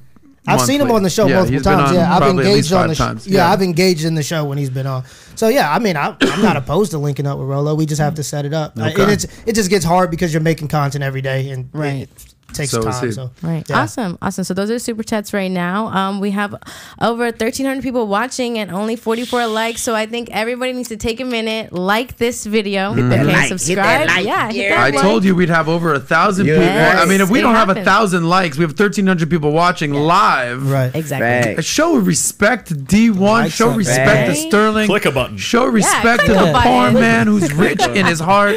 Click a button, click a like, so more people like you can appreciate this type of content. We respect you guys. Super chats. Super chats. We're going to answer that at the end. Thank you, Natalia. We love it. But smash the like button. We appreciate you for being here. Let's talk about Tate. Okay, we just brought his name up. We talked about when we're going to potentially do something with Tate. I don't know. We can't reveal, but we'll see. Dee-1 is not familiar with Andrew Tate, which I absolutely love, and I appreciate the newbiness over here. But you did bring up the fact that you know who Kevin Samuels is. For sure, I got a song called Kevin Samuels, which is amazing. Definitely, okay. And you just learning about who Rollo is, because he's sort of the godfather of the red pill space. He wrote a book called The Rational Male. Rollo, his mindset, his work has definitely been used and put out there into the to the universe for I would say good things, controversial things at times. Kevin Samuels definitely rest in peace, but no doubt the person who's picked up Kevin Samuels' mantle is this man right here, Andrew Tate. Okay, and he says some things that are kind of deemed controversial. Okay, and I know you've never heard of him, but you've heard of Kevin Samuels. Sterling, you've done tons of content with Andrew Tate. He's a friend of yours. He's a personal friend of mine. He's a friend of yours. Yeah. And obviously you're in the red pill space. You're very familiar with what's going on here. He's been on Fresh and Fit multiple times. Shout out to Myron. Shout out to Fresh. Our guys down there in Miami, half hour south from here. But Andrew Tate is dealing with something right now. And he's dealing with cancel culture. And he has been full on canceled. Back to back. Back to back. All right. Hey, Andrew Tate just got canceled by Instagram. Oh, shit. Meta, too. All right. Facebook. YouTube canceled. No, TikTok. Oh. Done. Canceled. Okay. So, Andrew Tate, I think anyone who's watching this show, for the most part, understands who he is and what he's bringing to the marketplace. And let me read you some of the phrases and terminology and the words that he has spoken, his words, in his quote-unquote goodbye message, his final message that he recently put out there into the atmosphere after being banned from all these different types of platforms, okay? So he's a men's rights activist. I think is that a fair way to label him, Sterling, Absolutely. as a friend? It's a very, very accurate way of labeling him. Okay. And he's basically saying, listen, I can be a men's rights activist without hating women. You can walk and chew gum at the same time. So here are some of his words. He says, I love and protect women, and I would never let a woman pay for a bill. I think we're all on the same page with that, especially on a date, okay? Women are not as calm. He said this. Women, so some of the heat that he takes is women that aren't as calm as men under stress, but they can't fight like men, and but they're better at taking care of children. I think he's used the analogy that if he dropped off his kids at an all-men daycare, he'd probably have a problem with that, okay? And I don't think that's a controversial topic, okay? I'd also be creeped out if I dropped off my 5-year-old kid and it was all a bunch of men like, we got little Jimmy. It's we got him. We got him. It's like, we're going to go find. All right, so men and women do different things. He goes on to say that men and women have different roles in society, but when we work together as a team and love each other, society is better as a whole. Respect. It's kind of what you talk about on the Poor Men's Podcast. This isn't controversial. He says these were mainstream views only a few decades ago, and now it's controversial somehow. I don't think it's controversial. Just because I support men doesn't mean I hate women. This show, 95% of our audience are men. We love women. We just spent an entire half hour talking about the things we love about women, what we want them to bring to the table. None of them was to be the man and to be masculine. I'm sorry, okay? And a lot of it was not what we need from you and your financial decisions, okay? We can kind of handle that, especially as high-value men. Last but not least, he says that people look up to him because I don't just tell them what to do, I show them my lifestyle and they want to be like me. Okay, the last person that wanted to be like me was Like Mike. We all know the Gatorade song. But a lot of young men are looking at Andrew Tate as like, this guy's kind of got it going on. He's a 4-time kickboxing champion of the world, whatever it is. The guy's clearly a multimillionaire, driving all sorts of sports cars, hanging with all sorts of beautiful women. Oh, and P.S., he's crushing it on social media. Just the kind of icing on the cake, because there's a lot of millionaires and billionaires out there that don't have his swag and don't have his presence and don't have basically the clout that he's been able to attain. And the problem is these days, cancel culture has come for him, okay? And for me, this is a personal issue because, and I'm going to open this up there. You know, during COVID, I was in Florida, and our governor here, Ron DeSantis, kept Florida open. He's taking a lot of heat from it, but the people in Florida, for the most part, he's going to get reelected, okay? Newsflash. Okay, in Texas, I spent a lot of time in Texas with Patrick Bet-David. Texas was kind of open, but there's a lot of states that weren't open. But when it's kind of out of sight, out of mind, you know, I have friends in in New York or California that were like, I can't fucking take this, it's crazy. And I'm like, hey man, just kind of got to deal with it, bro. I'm down here in Florida, like, good luck. But you know the story where it's like the story during World War II where it's like they came for the gypsies and I wasn't a gypsy, so I didn't speak out. They came for the Jews, but I wasn't a Jew, so I didn't speak out. They came for the blacks, but I wasn't black. Next thing you know, they came for me and there was no one there to speak out. So this is the problem that I have with Tate, and I'm using the COVID thing as an analogy. It's like I was in Florida, I can't really be the mask, the whole thing. It's like I wasn't there. We're content creators, all of us, okay? When you see a content creator for basically getting canceled for basically just giving his opinion, however controversial it is, that touches a chord with me. And I don't like to see anybody getting canceled for their opinions. You can talk shit all you want about them, say they're wrong, say they're idiots, say they're foolish, say they're misogynists, whatever it is. But silencing people doesn't work. Something tells me that the more that you silence a guy like this, the more they're going to talk about him. Yes. Okay? Oh, yeah. With that being said, Sterling, you're a personal friend of Andrew Tate. How are you processing everything that's happening right now with him being canceled and banned from every major social media platform? You know, it's really quite painful to watch one of your close friends be slandered left, right, and center, to be misinterpreted, to be deliberately misinterpreted, to be deliberately taken out of context, to have his reputation dragged through the mud by people who've never met the man, people who've never spent quality time with him. And I know from my time with that man that everything they're saying is the complete opposite of who Andrew is. Like, Andrew is one of probably the most generous man I know. He has the biggest heart, and it's a thing. Most people on this planet will never get to see that side of him personally because they just won't be hanging out with him.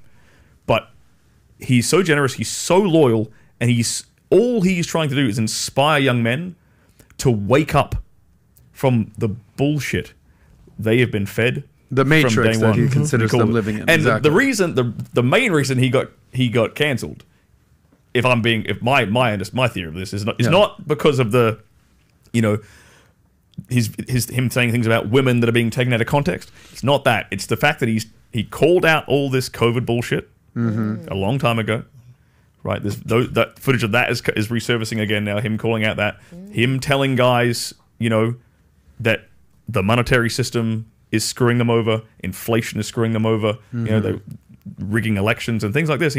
He's waking a lot of people up. He's speaking truth to power, and the power doesn't like it. Exactly. He's exposing a lot of the power systems that are in play right now that keep us slaves, that keep the average person a slave to the system, and that's why he's getting cancelled, because the powers that be don't want a guy like that convincing millions of young men to wake up. But isn't that what you're doing? Do you think he's delivering the message in a way? Because honestly, I've seen short clips of it, and I've only seen bad short clips of him. Yeah, it's terrible. But you've seen short clips. Correct. But when I watched an interview of him, right, I was like, okay, well, that's essentially the point. People are making a set, and you've referenced this multiple times. I'm sure someone's going to clip something. Yeah. Sure something's going to clip something. That's why he did a whole hour-long final message, and so it couldn't be taken out of context. Yeah. The one thing I got to give him credit for, he was not playing the victim. No. He's not like, guys, I'm canceled, it's fucked up, they're doing this to me. He's like, I take full responsibility for what's happening.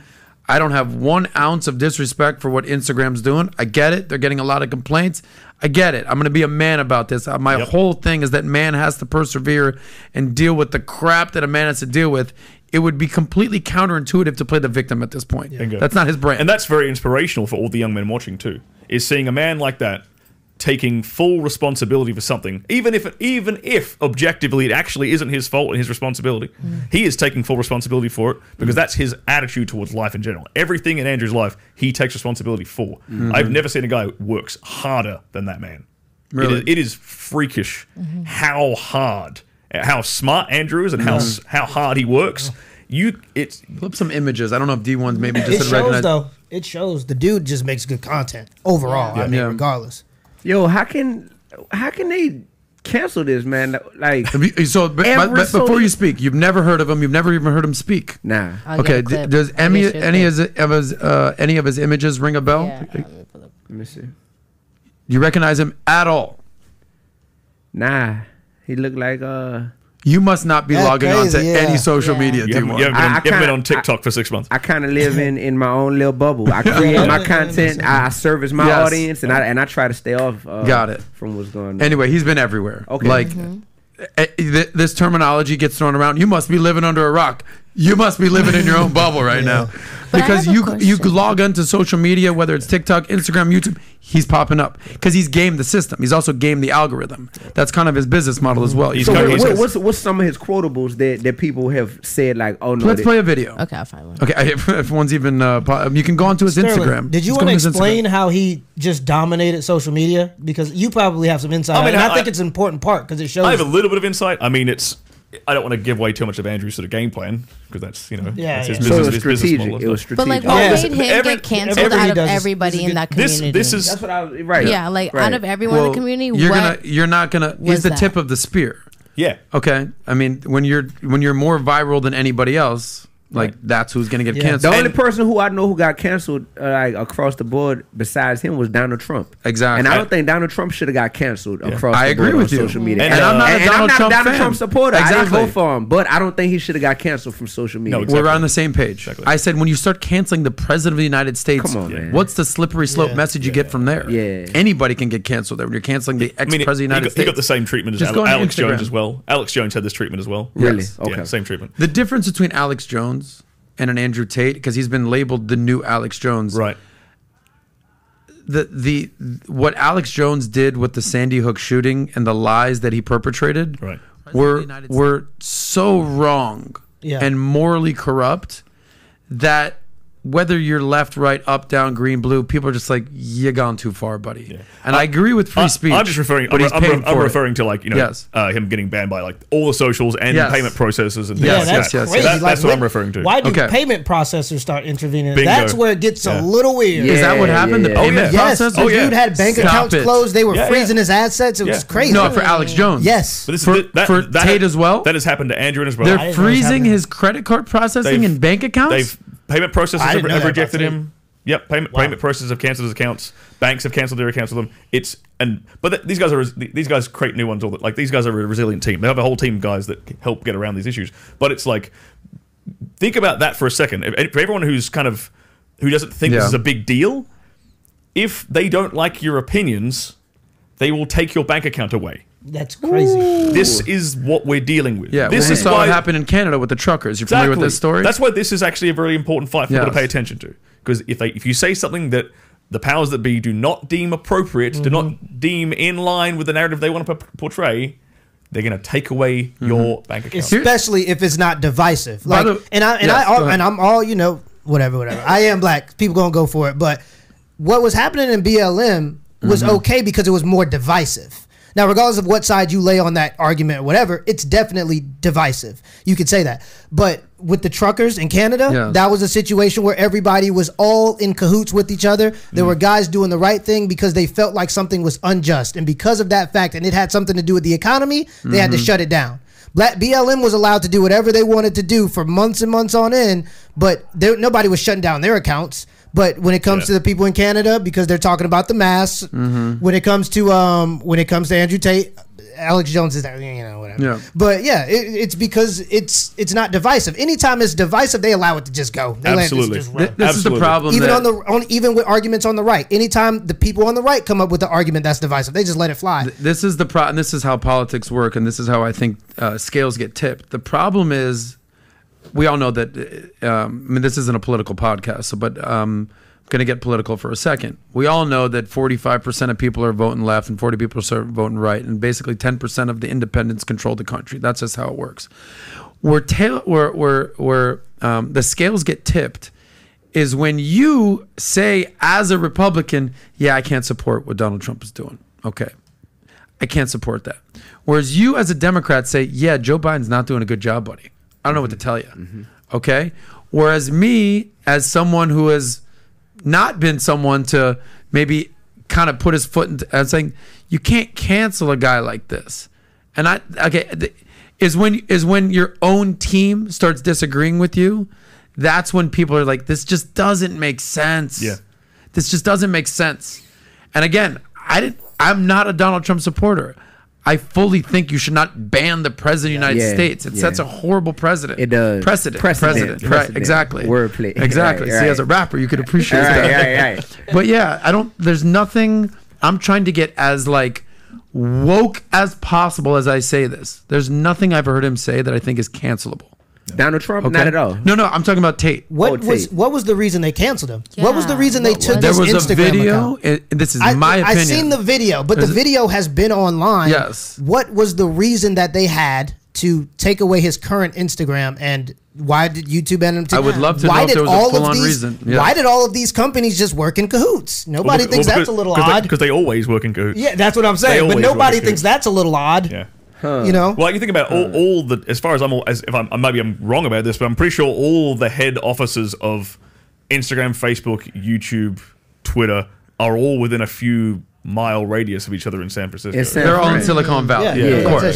They're all. You know that they're on a group chat. Yeah. Like, you know that they're on a group chat. Like, come on. Yeah. Think about it. Like, I'm sure you, Tate, Fresh and Fit, Justin Waller are on a group chat because that's your squad. That's your crew. Yeah. Me, Pat, Mario, we're on a group chat. You know that the big tech companies, whoever's running Twitter these days, Facebook, Mark Zuckerberg, whoever's running TikTok in America, like, you're on a group chat. What's up? Dinner this Tuesday night. Hey guys, I just canceled Andrew Tate. Whatever. Oh shit. What do you think? That's their squad. Yeah.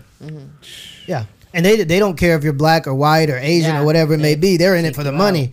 Yeah, and so they are all in competition, but they all probably have the same political agenda, I would imagine. I think they do. Go ahead. But if they're in competition, wouldn't one want to keep them because they would get all of the views? Well, one has Rumble.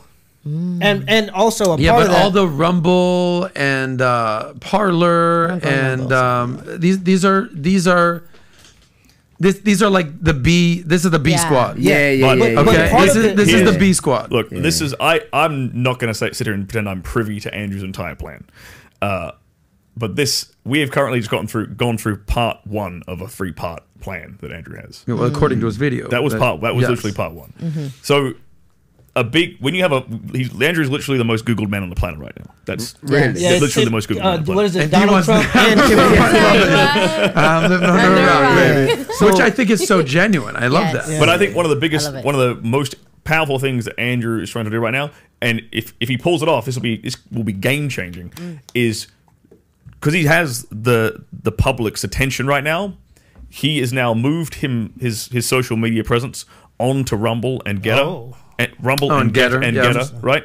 If Andrew can move giant swathes of the population onto these platforms, well, that breaks up the monopoly that all these big social media companies have. If you can actually cause a really significant shift, that's powerful. I agree with you. But why wouldn't it's a not big going to work company want that, though? Like, why wouldn't a big company want that? Because they're all in this cooch. Well, like all of them, they all have the same ideology, and their ideology is not. But they're in competition too, no? But their ideology is not based around free speech. Yeah, it fundamentally isn't based around free speech. So my question is this: by me having never seen a piece of his content and seeing that he got unanimously canceled from every social media platform, the major ones, what is the greater agenda here? Was it that his content was speaking about a lot of the same stuff we're speaking about in terms of like masculinity and so that means that what we are saying, and for everyone watching this, is that the greater agenda that's clearly at play here, even if it's not being spoken, is that there's this dynamic shift to where women are being like pushed up by the powers that be to become the dominant forces in society, the leaders of relationships, the leaders in in every sense of the word when you talk about hierarchies and families, and that should scare all of us. Yeah. Because if you're a Christian like me, that's unbiblical. You know what I mean? So you're sitting here like, whoa, that's not what's up. You know what I mean? Even if you're not a Christian, just in general, there are so many holes in whatever argument women try to have to say, well, hey, we should be the leaders of society because of this, or we should be the breadwinners inside a family because of this. There's so many holes in that argument because it's like we want to be leaders with an asterisk next to it, except for in all of these different ways. So it's not real leadership. You know what I mean? Yeah. That should scare people to the point where I think that the word feminist, ultimately, that should scare people. Yes. Yeah. I think that's the word that should scare people instead of like these views. So basically, we've reached a point in society where the word traditionalist scares people. Yeah. But the word feminist doesn't scare people. Well, and they say they're for equality, but the name in and of itself is inherently biased. There you go. Feminism. Yeah. There you go. That says it there. But people don't pay attention to the financial incentive that they have for this kind of stuff. There's a reason why you want to prop women up over men, especially if you're a big social media company and women are threatening to not use your social media if this guy isn't gone. It's because women buy things. So like 65% of all the consumer debt, women. When you look at I actually just looked at a study a couple days ago that shows that women are 2 times more responsive to ads shown to them on social media. So they're the ones making all the purchases. So what you have to do is pander to women and tell them that they're right all of the time. Happy, happy, happy. So they keep giving you money. So there's a huge financial incentive for a lot of this stuff. Like you look at feminism and wanting women into the workplace. Who benefits from that? You got women going into the workplace. That means that's going to stagnate. That's going to stagnate wages because there are more workers. Anything there's more of, it tends to be worth less. Yes, right. Of course. So you have that factor, but then you also have 2 times the people that you can tax. Bingo. So there's a huge financial incentive, and companies, by and large, have always kind of judged up the pop culture in order for long financial gain. Like at Cosmopolitan, the leading journalist of Cosmopolitan literally came out and said word for word verbatim that she was a propagandist. She was paid in the 90s when Cosmopolitan was the most influential magazine for women. She was paid to lie about facts, data, and statistics to promote a more Sex in the City lifestyle. You can literally look that up. And it's because it sold more magazines and it made women buy more things that were in the magazines. So the same party going on with the social media stuff. Trey, you hit the nail on the head, bro. And anytime that there's like a, CSI, cold case, whatever, it's like, what's the motivation? And in America today, FTM. Follow the money, baby. Yeah, it's okay. What's happening right here? Why are people getting canceled? What's the agenda? What's going on right here? You talk about corporatism, and they want women in the workplace. That's why so many corporations are basically saying, we'll pay for you to have an abortion. Oh, your state outlawed it? We'll pay for you to go to another state. Right. Oh, we'll talk about incentive packages and perks. Freeze your eggs, girl. We'll pay for that. All good. We want you working, girl. We want more women working. Okay. And then the more that men are pushed down in society, who the hell's going to fight back? Traditionally, it's the men that fight back when, hey, I don't like this. Cancel them. Put a muzzle on them. Ban, shadow ban. So that's exactly what's happening right now. We're in like a situation where people forget that these companies have no loyalty. They're like to a place. When back in the day, their loyalty is the green. When Rothschild had a factory in Detroit, he was going out taking pictures with people, handing out dimes because he wanted a good public image of himself, because he cared about those people and he wanted them to like him, because those are the people working in his factories. With globalization, these factories are all the way somewhere, who cares? And these people, they have no loyalty to the places that they practice business in. So they can extract all the resources by funding all this propaganda. When you got women in the workforce, now nobody's home to cook, so now we're more likely to eat McDonald's. Whatever. Let's get our men fat and lazy, and let's get our women paid, and let's see how society changes. So when you see all of this happening and it's completely obvious, but nobody's doing anything about it, you got to look for the money. That's the only thing that makes sense. FTM. Like, fundamentally, what's Andrew's message, right? To men is be capable, be strong, both physically and mentally. Right.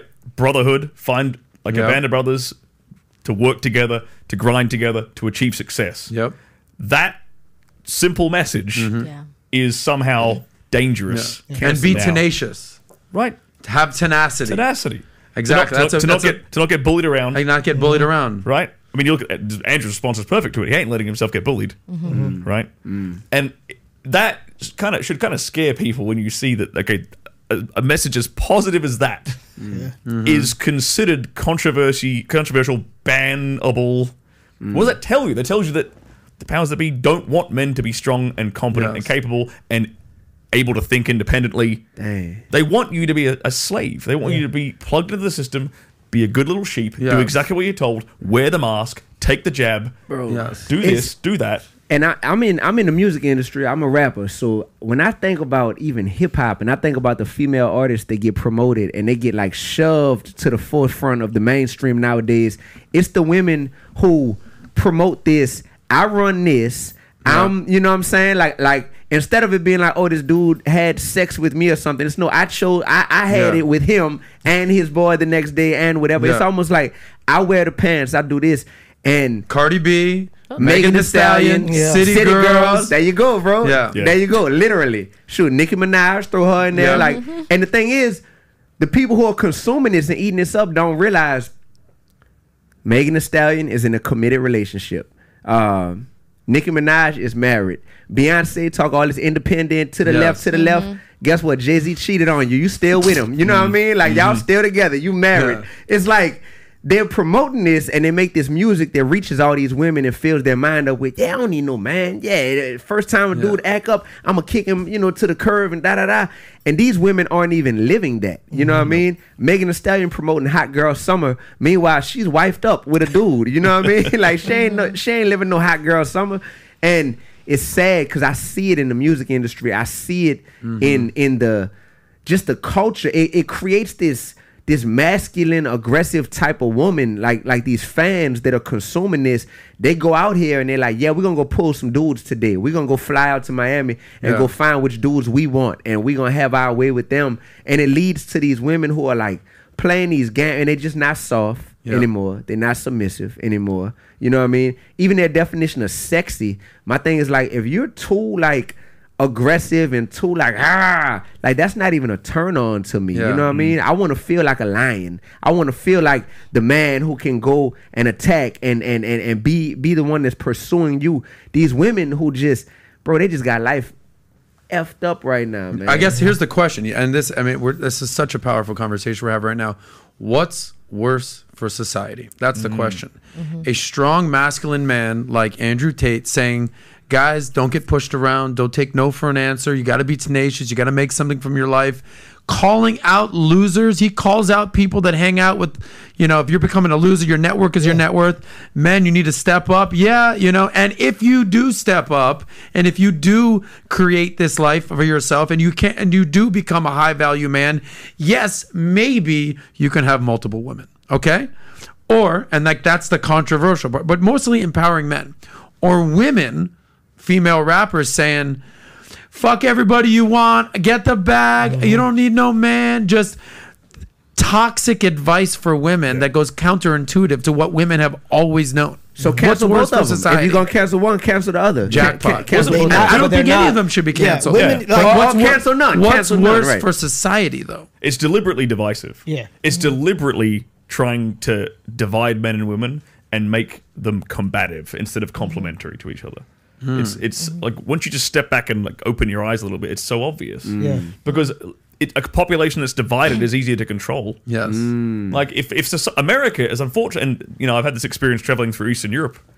Like Eastern European countries are very stable, safe places that are basically on the same page. The whole country, to a degree, obviously you have left and right politics, but there's a sense of pride, in being Polish. There's a sense of pride in being Romanian for Romanians. They look after their own, right? Poles look after Poles. Romanians look after Romanians. Yes. Americans are so divided, and it's a shame because I love this country, but just seeing how at each other's throats they are, and especially how at each other's throats now men and women are, it's real tragedy. But that it's important to understand that's done deliberately. It's done deliberately. So if a population is too focused on the drama back and forth, whose dick Cardi B sucked this week, or whatever Will Smith did this week. When the population is focused on bullshit like that, then you can just sweep in a whole bunch of legislation under the rug that allows inflation to They want you dumb, fat, and lazy, and sitting watching Netflix. They don't want you being in tune with what's actually happening. Crazy. Go ahead. No, I'm done. No, but it's crazy because like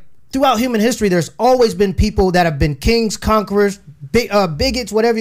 Dictators, whatever you want to call them. They've been born and they said, we're going to go north and kill everybody in that direction for no apparent reason, just because they have the desire to conquer. Yes. Those people still exist. They just own tech companies. Those people still exist, and people forget. But now they have the technology to actually complete their mission. Before, when you had Genghis Khan on horseback, who never lost a single actual war until he died, he's only limited to what he can do. Hitler tried to take over the world with a country the size of Dakota, and he actually almost did it if it wasn't for America kind of stepping in and helping a little bit. So now you got these new people that still want to conquer the world. They just have a different way to do it, and they have a technological advantage to actually do it. And while people are talking about what bathroom we can go in, there are people making decisions that are going to dictate the direction that humanity goes in forever. Yes. When you talk about artificial intelligence, when you talk about all these, it literally just brings chills to me when I think about this stuff that people aren't even aware of, the direction that we're going. When we talk about either we're going to be a part of this machine thing in terms of technology or away from it, there are people making that decision right now while we're just distracted. Another really important thing to focus on is a lot of the blowback that mainstream media throws at Andrew is that his message is resonating with young boys. Yes. He's waking them up. He's waking up young men who are in school, right? The powers that be do not want men to wake up. They don't want young boys to start thinking for themselves, because then they might actually become competent and useful. We just had a whole generation of young men that were just going to kind of sit around and listen to whatever we put on TikTok. Now there's this dude telling them, no, don't follow what the women are telling you to do. Do something different. They're going to live in the metaverse. They're going to eat bugs. They're going to live in a pod. And then Andrew came along and threw a spanner in the works, and now they're not going to live that way. They've seen a lifestyle that they want to emulate. So being solution oriented, what I'm thinking is instantly, okay, and Andrew Tate gets canceled, but I think what we have to do as men, we may not all agree on every single detail of what masculinity looks like moving forward, or having multiple wives and all that type of stuff. But by and large, the stuff that we do agree on, I think that we need to just make sure that we stay unified and stay pushing that narrative to people, so that new generation of young men that are coming up can still say, hey, one thing that I can tell that most of the men I looked up to, whether it was an athlete or a rapper or a podcaster, or whoever it was, most men were unified around what it meant to be masculine and what it meant to behave like a man, think like a man. And that's what I think we need to unify behind moving forward. Because as I think about this new generation, I think that the LGBTQ community often gets called bullies, right? Because it's like, oh, they get together and they could cancel this. But I call them just being unified. And I think if there's anything you can pull from seeing that, I often talk about how in hip hop, people don't play. They don't use the F word in hip hop anymore, and I'm not talking about F-U-C-K. I'm talking about the other F word, referring to gays. They don't use that word anymore. Why? Because they know, that community does not play. You say that word and see if you have a career tomorrow. You know what I mean? With women want to talk all this unification stuff, but at the end of the day, they can't even unify enough behind, are we tired of getting disrespected in hip hop, or are we ready to twerk to that same music tonight? You know what I mean? Yeah. And the fact that women can't even unify behind that, I think that it shows where there's unification, there's power. We see the powers that be with the social media platforms. They're choosing to unify to push a certain agenda. So it's important, big shout out to this podcast and to any other platform, to where I'm seeing that I never watched porn in my life before. Me and my bro hadn't met before today. I know you from some financial literacy stuff, but I'm seeing that we're unified behind the idea of masculinity to a large degree, even if the details are slightly different. And that's important that we keep that unification moving forward. That's why they had to get rid of him, because that's what he was doing. He was putting men together into a hive mind where we could have our own thoughts. Gotcha. And when you talk to other men, you tend to get a little red pilled, because that's just what it is organically. Yeah. You know what I'm saying? So we were in a situation where guys were giving their message, and of course you want to destroy that, because when you have strong moral men, you have men that are capable of getting women. Once you have men that are capable of getting women, those men are going to imprint those ideals on those women, and then those women are going to then turn and imprint those ideals on children. Yep. So what you need to do is tell the woman to go work, get rid of her, guys go into slave, and then you take the kids from right underneath them, you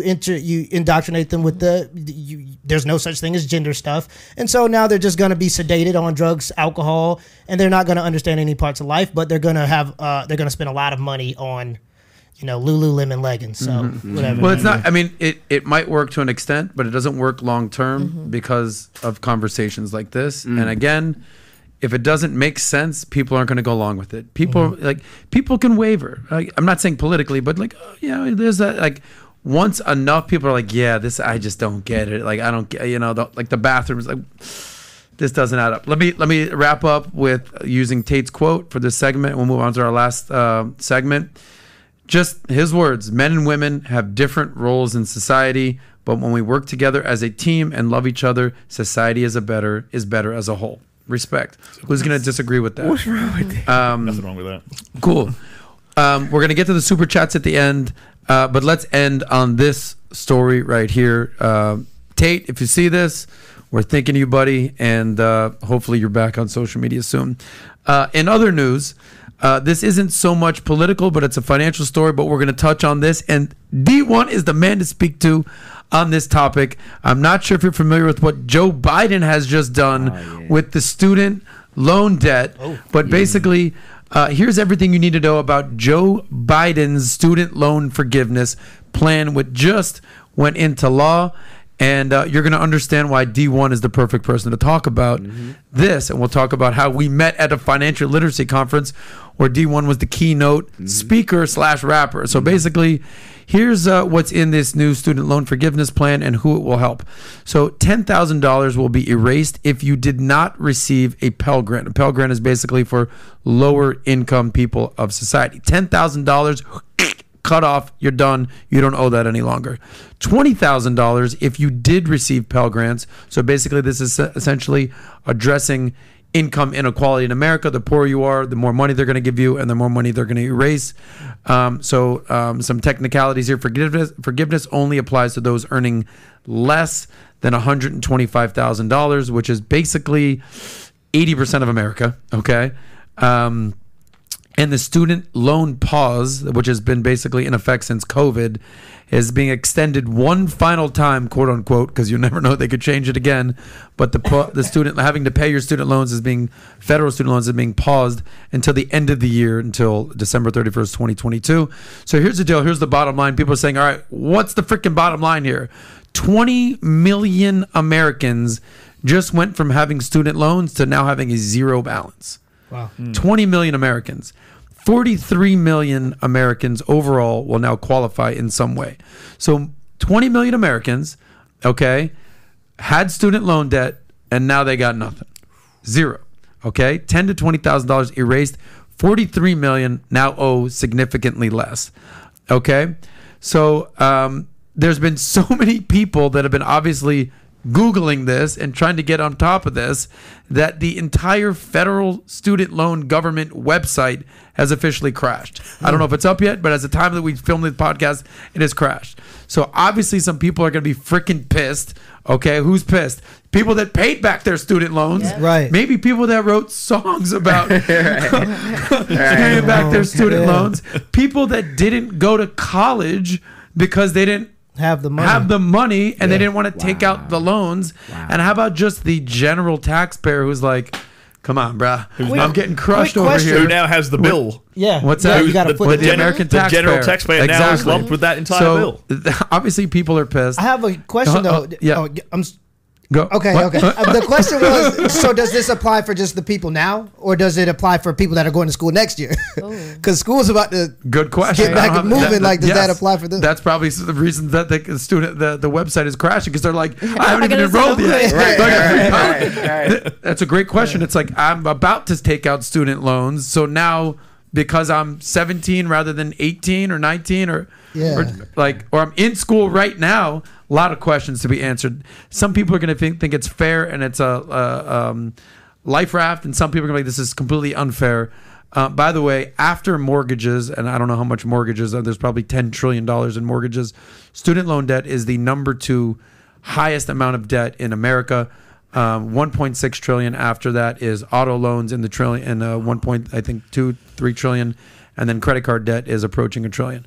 So the reason that we have the perfect person to talk about this, because someone here named Dee-1 had a hit song called Sally Mae Back, which basically he talked about paying Sally Mae back. Yes. Okay, not driving a Maybach. Oh, that's a good play on words. Okay. Paying Sally Mae back. Exactly. Yes. So the track received critical acclaim. It was on all the mainstream outlets. ESPN, I think, did an interview. CNN, Forbes magazine. Yeah.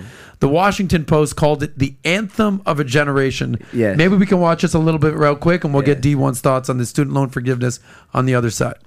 And this was in what? 2016. 2016. Changed my life. Yes, exactly. Yes. So the track received critical.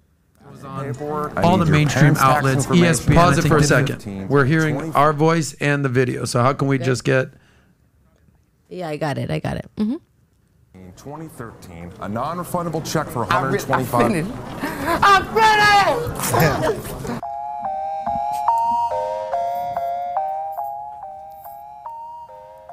I'm finished. I finished.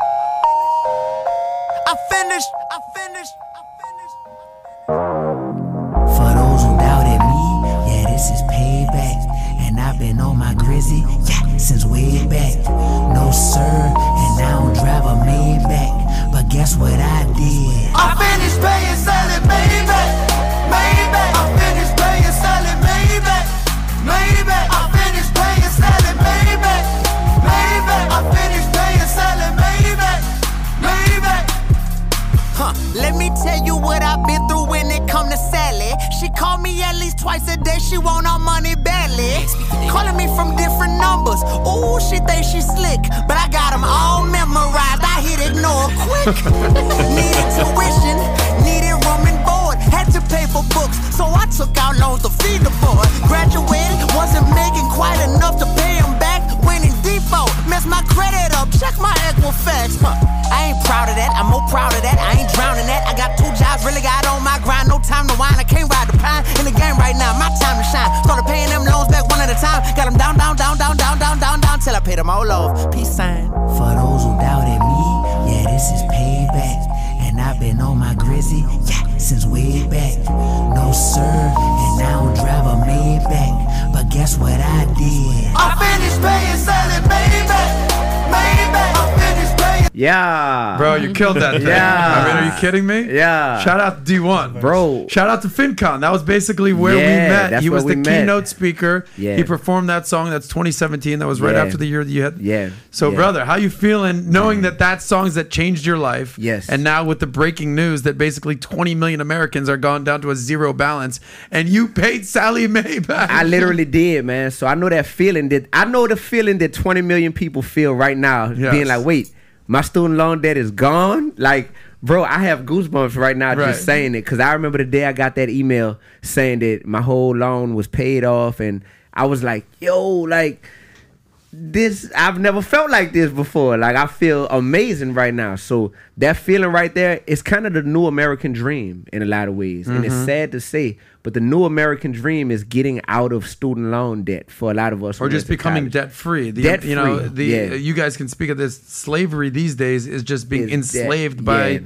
institutions, whether that's financial institutions or tech institutions, putting a muzzle over your mouth or being chained to a student loan debt. So it was crazy. I signed a record deal, and when I signed a record deal, I got a big advance. You know, you get a big check. At the time, it was the biggest check I had ever seen in my life. And the first thing I instantly thought of, thankfully, was not to go buy a bunch of jewelry or go buy a bunch of cars. It was to pay all my student loans off. How sick is that, guys? So I used the chunk of my advance to pay off Sally Mae and finish paying my student loans off. And then, for those who don't know the backstory, after I paid the loan off, I made that song, Sally Mae Back. I'm signed to RCA Records at the time, right? Big record label in New York City. I make this song and I go fly up there and play the song for them. I'm like, yo, y'all, no rapper has ever made a song about paying off their student loans before. I just paid them off. Like, this is going to be amazing. I guarantee you it's going to captivate millions of people. they didn't believe me. They were like, "Oh, this is corny. Nobody's trying to hear somebody rapping about student loan debt." So they hated the song. They said, "We're not pushing it." I took my own money. We shot that video back in New Orleans. I put it out on my own. And when that song started going viral and getting millions and millions of views, not only did it lead to a bunch of press, it eventually led to an actual partnership with Sally Mae. So how cool I is went that? from having to pay Sally Mae back to Sally Mae paying me. Damn. And we had a multi-year partnership. Yeah. So that literally, I mean, honestly, I just sent you a link. That just I mean, just to be, you know, humble about it. That partnership, that's how I know that you know, God is real, is because, yeah, like what I was able to do with that song, and because of that song, it put me in a different financial situation than I would have ever been in prior to that. And I didn't try to, wow, what is this, bro? I don't know if you ever even saw this, brother. What the heck? Okay, so I don't know if you could start the beginning. So you said you inspired people. Yeah. Okay, what year was this? This was Bottom right, it should say it. Just underneath. 2018. Okay, so 2018, September. we met in 2017. Okay. Right. So I became a quote-unquote millionaire in 2016, and that's when I started this show. Do we have volume on this? Yes. Let me tell you how much you inspired me, brother. Go ahead. Student loan paid off in the amount of, what was that amount again? 10,000? $10,282.99. Don't forget that 99 cents, right? Not Sally Mae. Completely paid off. So this calls for a celebration. Oh, this calls for a celebration, all right. Yeah. We pay a Sally Mae back.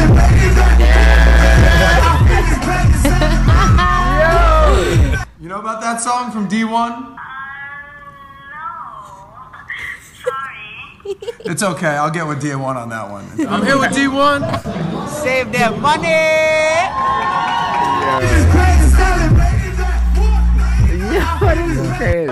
So boom, I paid off all my student loans, one check, 10 grand. I don't know, I probably owed 20 grand. And then this is the type of stuff that you're doing for society. So people out there with student loans, it's a lot of opinions out there, but nothing feels better than actually working your ass off, paying your dues, making money, and paying off what you owe. Yes, people want free money these days. Of course, who doesn't want the government paying for the goddamn student loans? But that's accomplishing something. What I was able to accomplish, what you were able to accomplish, you had to grind it out, and I had to cut a check for 10 grand. You had to become a rapper to get that money to cut that check. I had to cut that check. If you're just taking, you know, the easy way out, God bless. Facts. And you have to prioritize. You have to know your wants versus your needs. You know what I mean? I had to sacrifice some things. You know, I had my whole city like, bro, you just signed a big record deal. What new car are you gonna buy? And when I pulled back up in New Orleans in a 1998 Honda Accord, they're like, wait, what happened? Like, where's the new car at? You know, they're like, where's the new jewelry at? And I'm like, nah, you might not see it in my car and in my jewelry, but I owe Sally Mae zero at this point. I paid them off, and that right there makes it to where my income that I'm making doesn't have to get dispersed with that high interest rate on top of it. You know what I mean? So yeah, bro, just reprioritizing. That's been a big reason why I became a rapper, is to redefine what success looks like. Being debt free, that's the definition of success. Respect. You have any quick thoughts on this before we wrap up? With the with Sally Mae and everything. I personally, as far as the video, fire, the music, fire. But if you're talking about just the student loan debt in general, I mean, come on, man. I think it's a get out of jail free card for people who are already financially in a position to be able to go to college in the first place. I don't think it affects the lower class how they want it to, because most of the people that go to college are already middle class. Yeah. So you know, and like Sterling said, the bill is just passed. Now I got to pay the bill. Yeah. I'm paying Sally Mae back again. So it's just, it is what it is. We need another song. Yeah. Yeah. I mean, but you know, it is what it is. People got free money and people are happy about it. I understand why they would be happy about it, but I don't think that they understood that it was probably just a political play because Joe Biden's throwing things at the wall. He's let's stop it. He's Joe Biden. But And he just needed a way to get some votes. He thought, how can I inspire the youth? Let's just give them money. So, ain't that the way we solve every problem nowadays? Of course. I think that's kind of like that. People should be kind of insulted by it. That Joe would be like, all right, I can just throw money at them and they'll give me a vote. Like, are you really that easy to buy? I mean, really? It's like strip culture. You know what I mean? It's stripper culture. I can throw money at them, and and they'll just they'll be like, oh, I'm gonna entertain you. I'm loyal to you because that's where the money is coming from. It just shows that you throw money at most Americans, and it's just like, oh yeah, I don't care what you stand for or whatever. You throwing money at me, I'm loyal to you. You're my man. And we're all strippers now, I guess. But the thing is, like, anytime there's money involved, you gotta pay attention to what's on the other end of it. Hey, people ain't gonna just give you money ever. Anytime you see anything where you're getting free money, there's always some other no such thing as a free agenda. lunch. Wherever this money ends up, I think it's $300 billion. That because they didn't cancel the full 1.2 trillion or 1.5 trillion. It's a specific amount. But not to get all political, he did run on this message about canceling $10,000. That's why he did it. Is he wants to say, hey, I didn't break my promise because I ran on this as one of my campaign items that was at the top of the list. Like, yo, I'm gonna cancel some student loan debt. So now he's like, hey, just make sure y'all know that I'm a president that was a man of my word. And I think that's a big reason why. And as I keep looking at Sterling, bro, isn't it true that, like, in Europe, they don't even have student loans, huh? I don't know about the education system in Europe. I know in Australia, like the way they do it in Australia is like, you don't pay anything up front. It's a at the time I went to university, there's no interest on the loan. And it sits there, and then once you make over a certain amount per year, then they deduct a little bit from your pay every check. We need to take notes, bro. We need to be taking notes. That's how they do it in Australia. And oddly enough, it's only on income that you make within Australia. So every penny I make in America, they don't see. Oh, that's amazing! Wow. Anyway, so this is.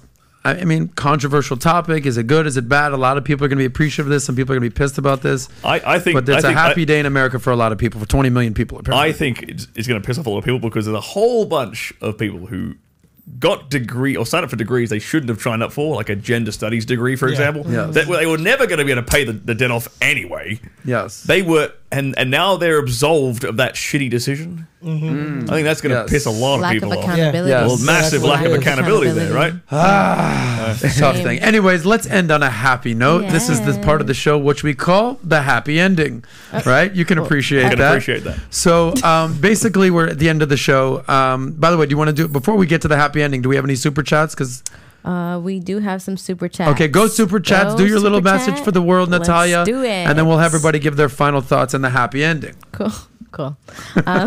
We have our Kirk, $5. Thank you. What are your advice for a divorced 44-year-old man that has a girlfriend that does everything that you guys mentioned, but her body count is high? Oh, that's a good one. By the way, save that question for the show that we're going to be doing on Fridays. In a couple weeks. We're launching a Q&A show. So read the comments. We don't have time to answer all the questions. Save your questions.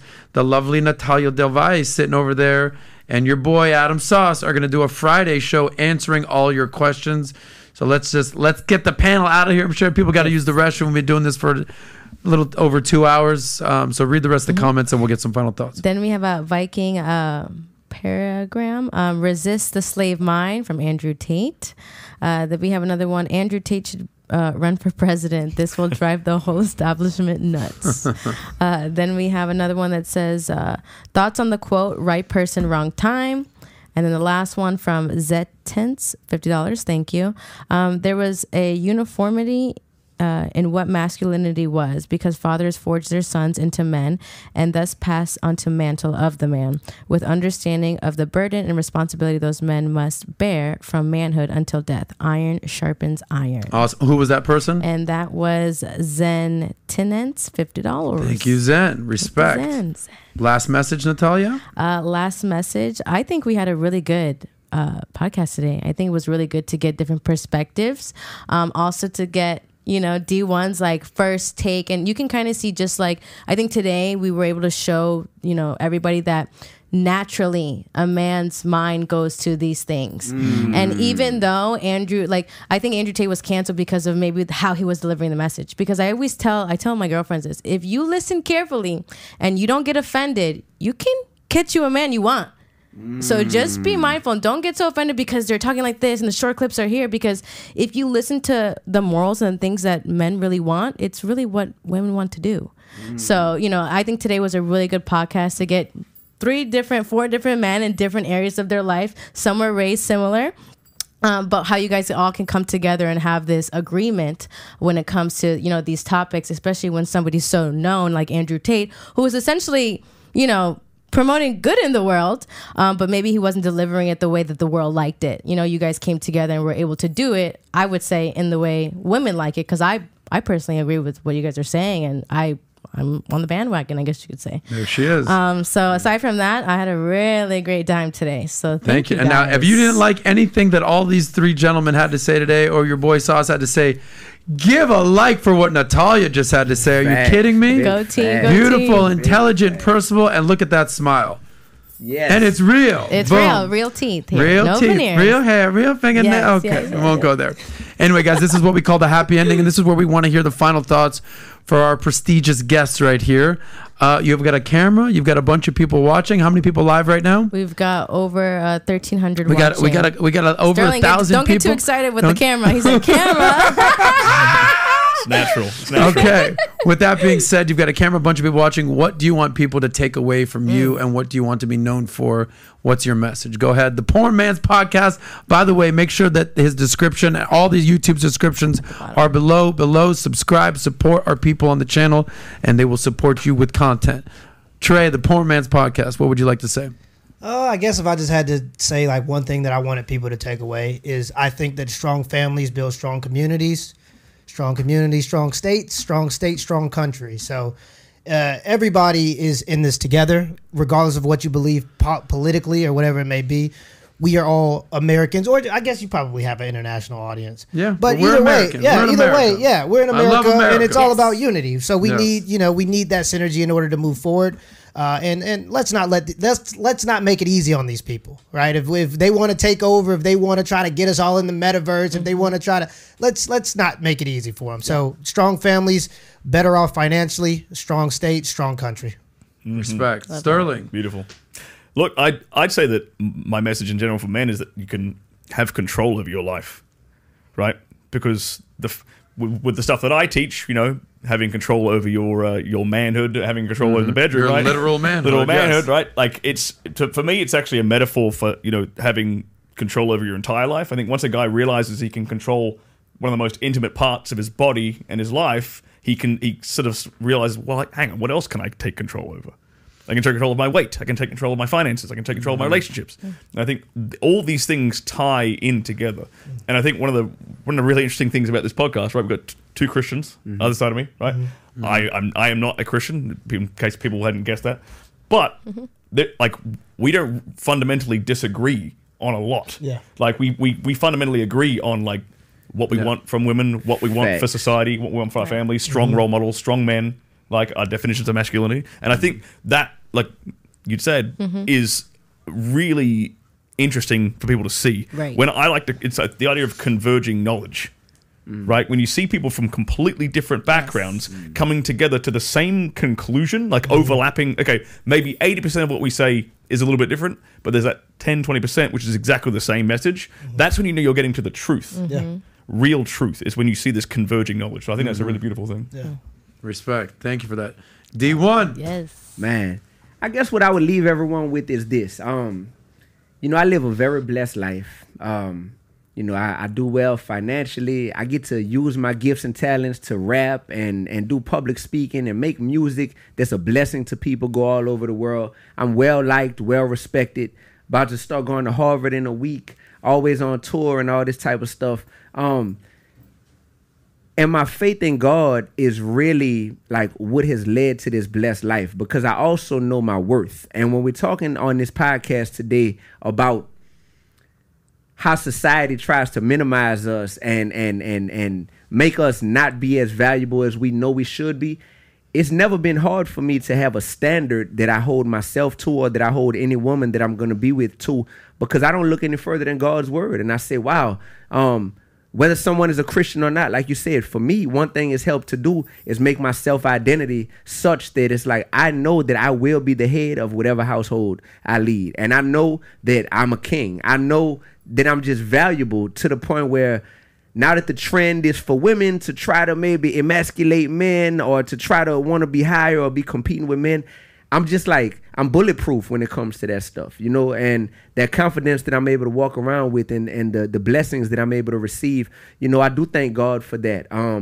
Just kind of like being able to cruise through life, really being comfortable in my own skin. And that's what I want for everyone who's watching this. Like, I want everyone to be able to feel like I don't have to be 6'3" with a certain set of muscles. I don't have to be from here. I don't have to be poor to act like I came from the trenches, you know, in order to be considered a real man. I don't have to shoot somebody or sell dope to be considered a real man. At the end of the day, like, just be comfortable in your own skin. And for me, my faith in God has made it to where it's like, I'm going to be comfortable wherever I go. And whoever that's not enough for, I know that they're not enough for me at that point. So I'm cool with saying, all right, I'll let you be somebody else's problem. Because me, I'm very comfortable with who I was made to be and how I'm living my life. So like I always say, be real, be righteous, be relevant. It won't steer you wrong. Awesome, bro. Is anybody surprised that a rapper has got these type of linguistics out there and spitting knowledge? Nobody's surprised by this. So respect to you, D-1. I think, listen, guys, thank you guys for being here. I mean, respect. This is probably my favorite podcast we've done. We've learned a lot of stuff. We weren't disagreeing. We weren't fighting. There's podcasts that maybe get more heated and more drama, but that's, I mean, like you said, Sterling, we're going to agree a lot more than we're going to disagree. So respect you guys for being here, and thank you guys for being here. At the end of the day, we do this for you. Okay, we sitting here, we're having a good time. We're here in South Florida. We're going to live our lives, but you guys are watching from all around the country, all the world. You're sitting here saying, damn, okay, these guys just dropped some knowledge. Apply what these very smart men and beautiful women are telling you. We talked about the 80-20 rule. 20% of you are actually going to listen and do something with your life to change your life, to improve. And 80% of you are going to be like, yeah, cool podcast. What's on Netflix? Yep. Okay? Be a part of the minority, not the majority. Okay? This podcast, the whole point is to bring finance and romance together so you can improve in your life, whether that's financially, whether that's sexually, whether that's physically, whether that's emotionally, whether that's, sexually, clearly. But it's all about improvement. So we're here for you. We appreciate you being here. Make sure you like the video. Make sure you subscribe so we can keep doing more of this content. We do this for you. We'll see you guys next time. This is Valuetainment. We out. Peace out. Yeah. Peace out.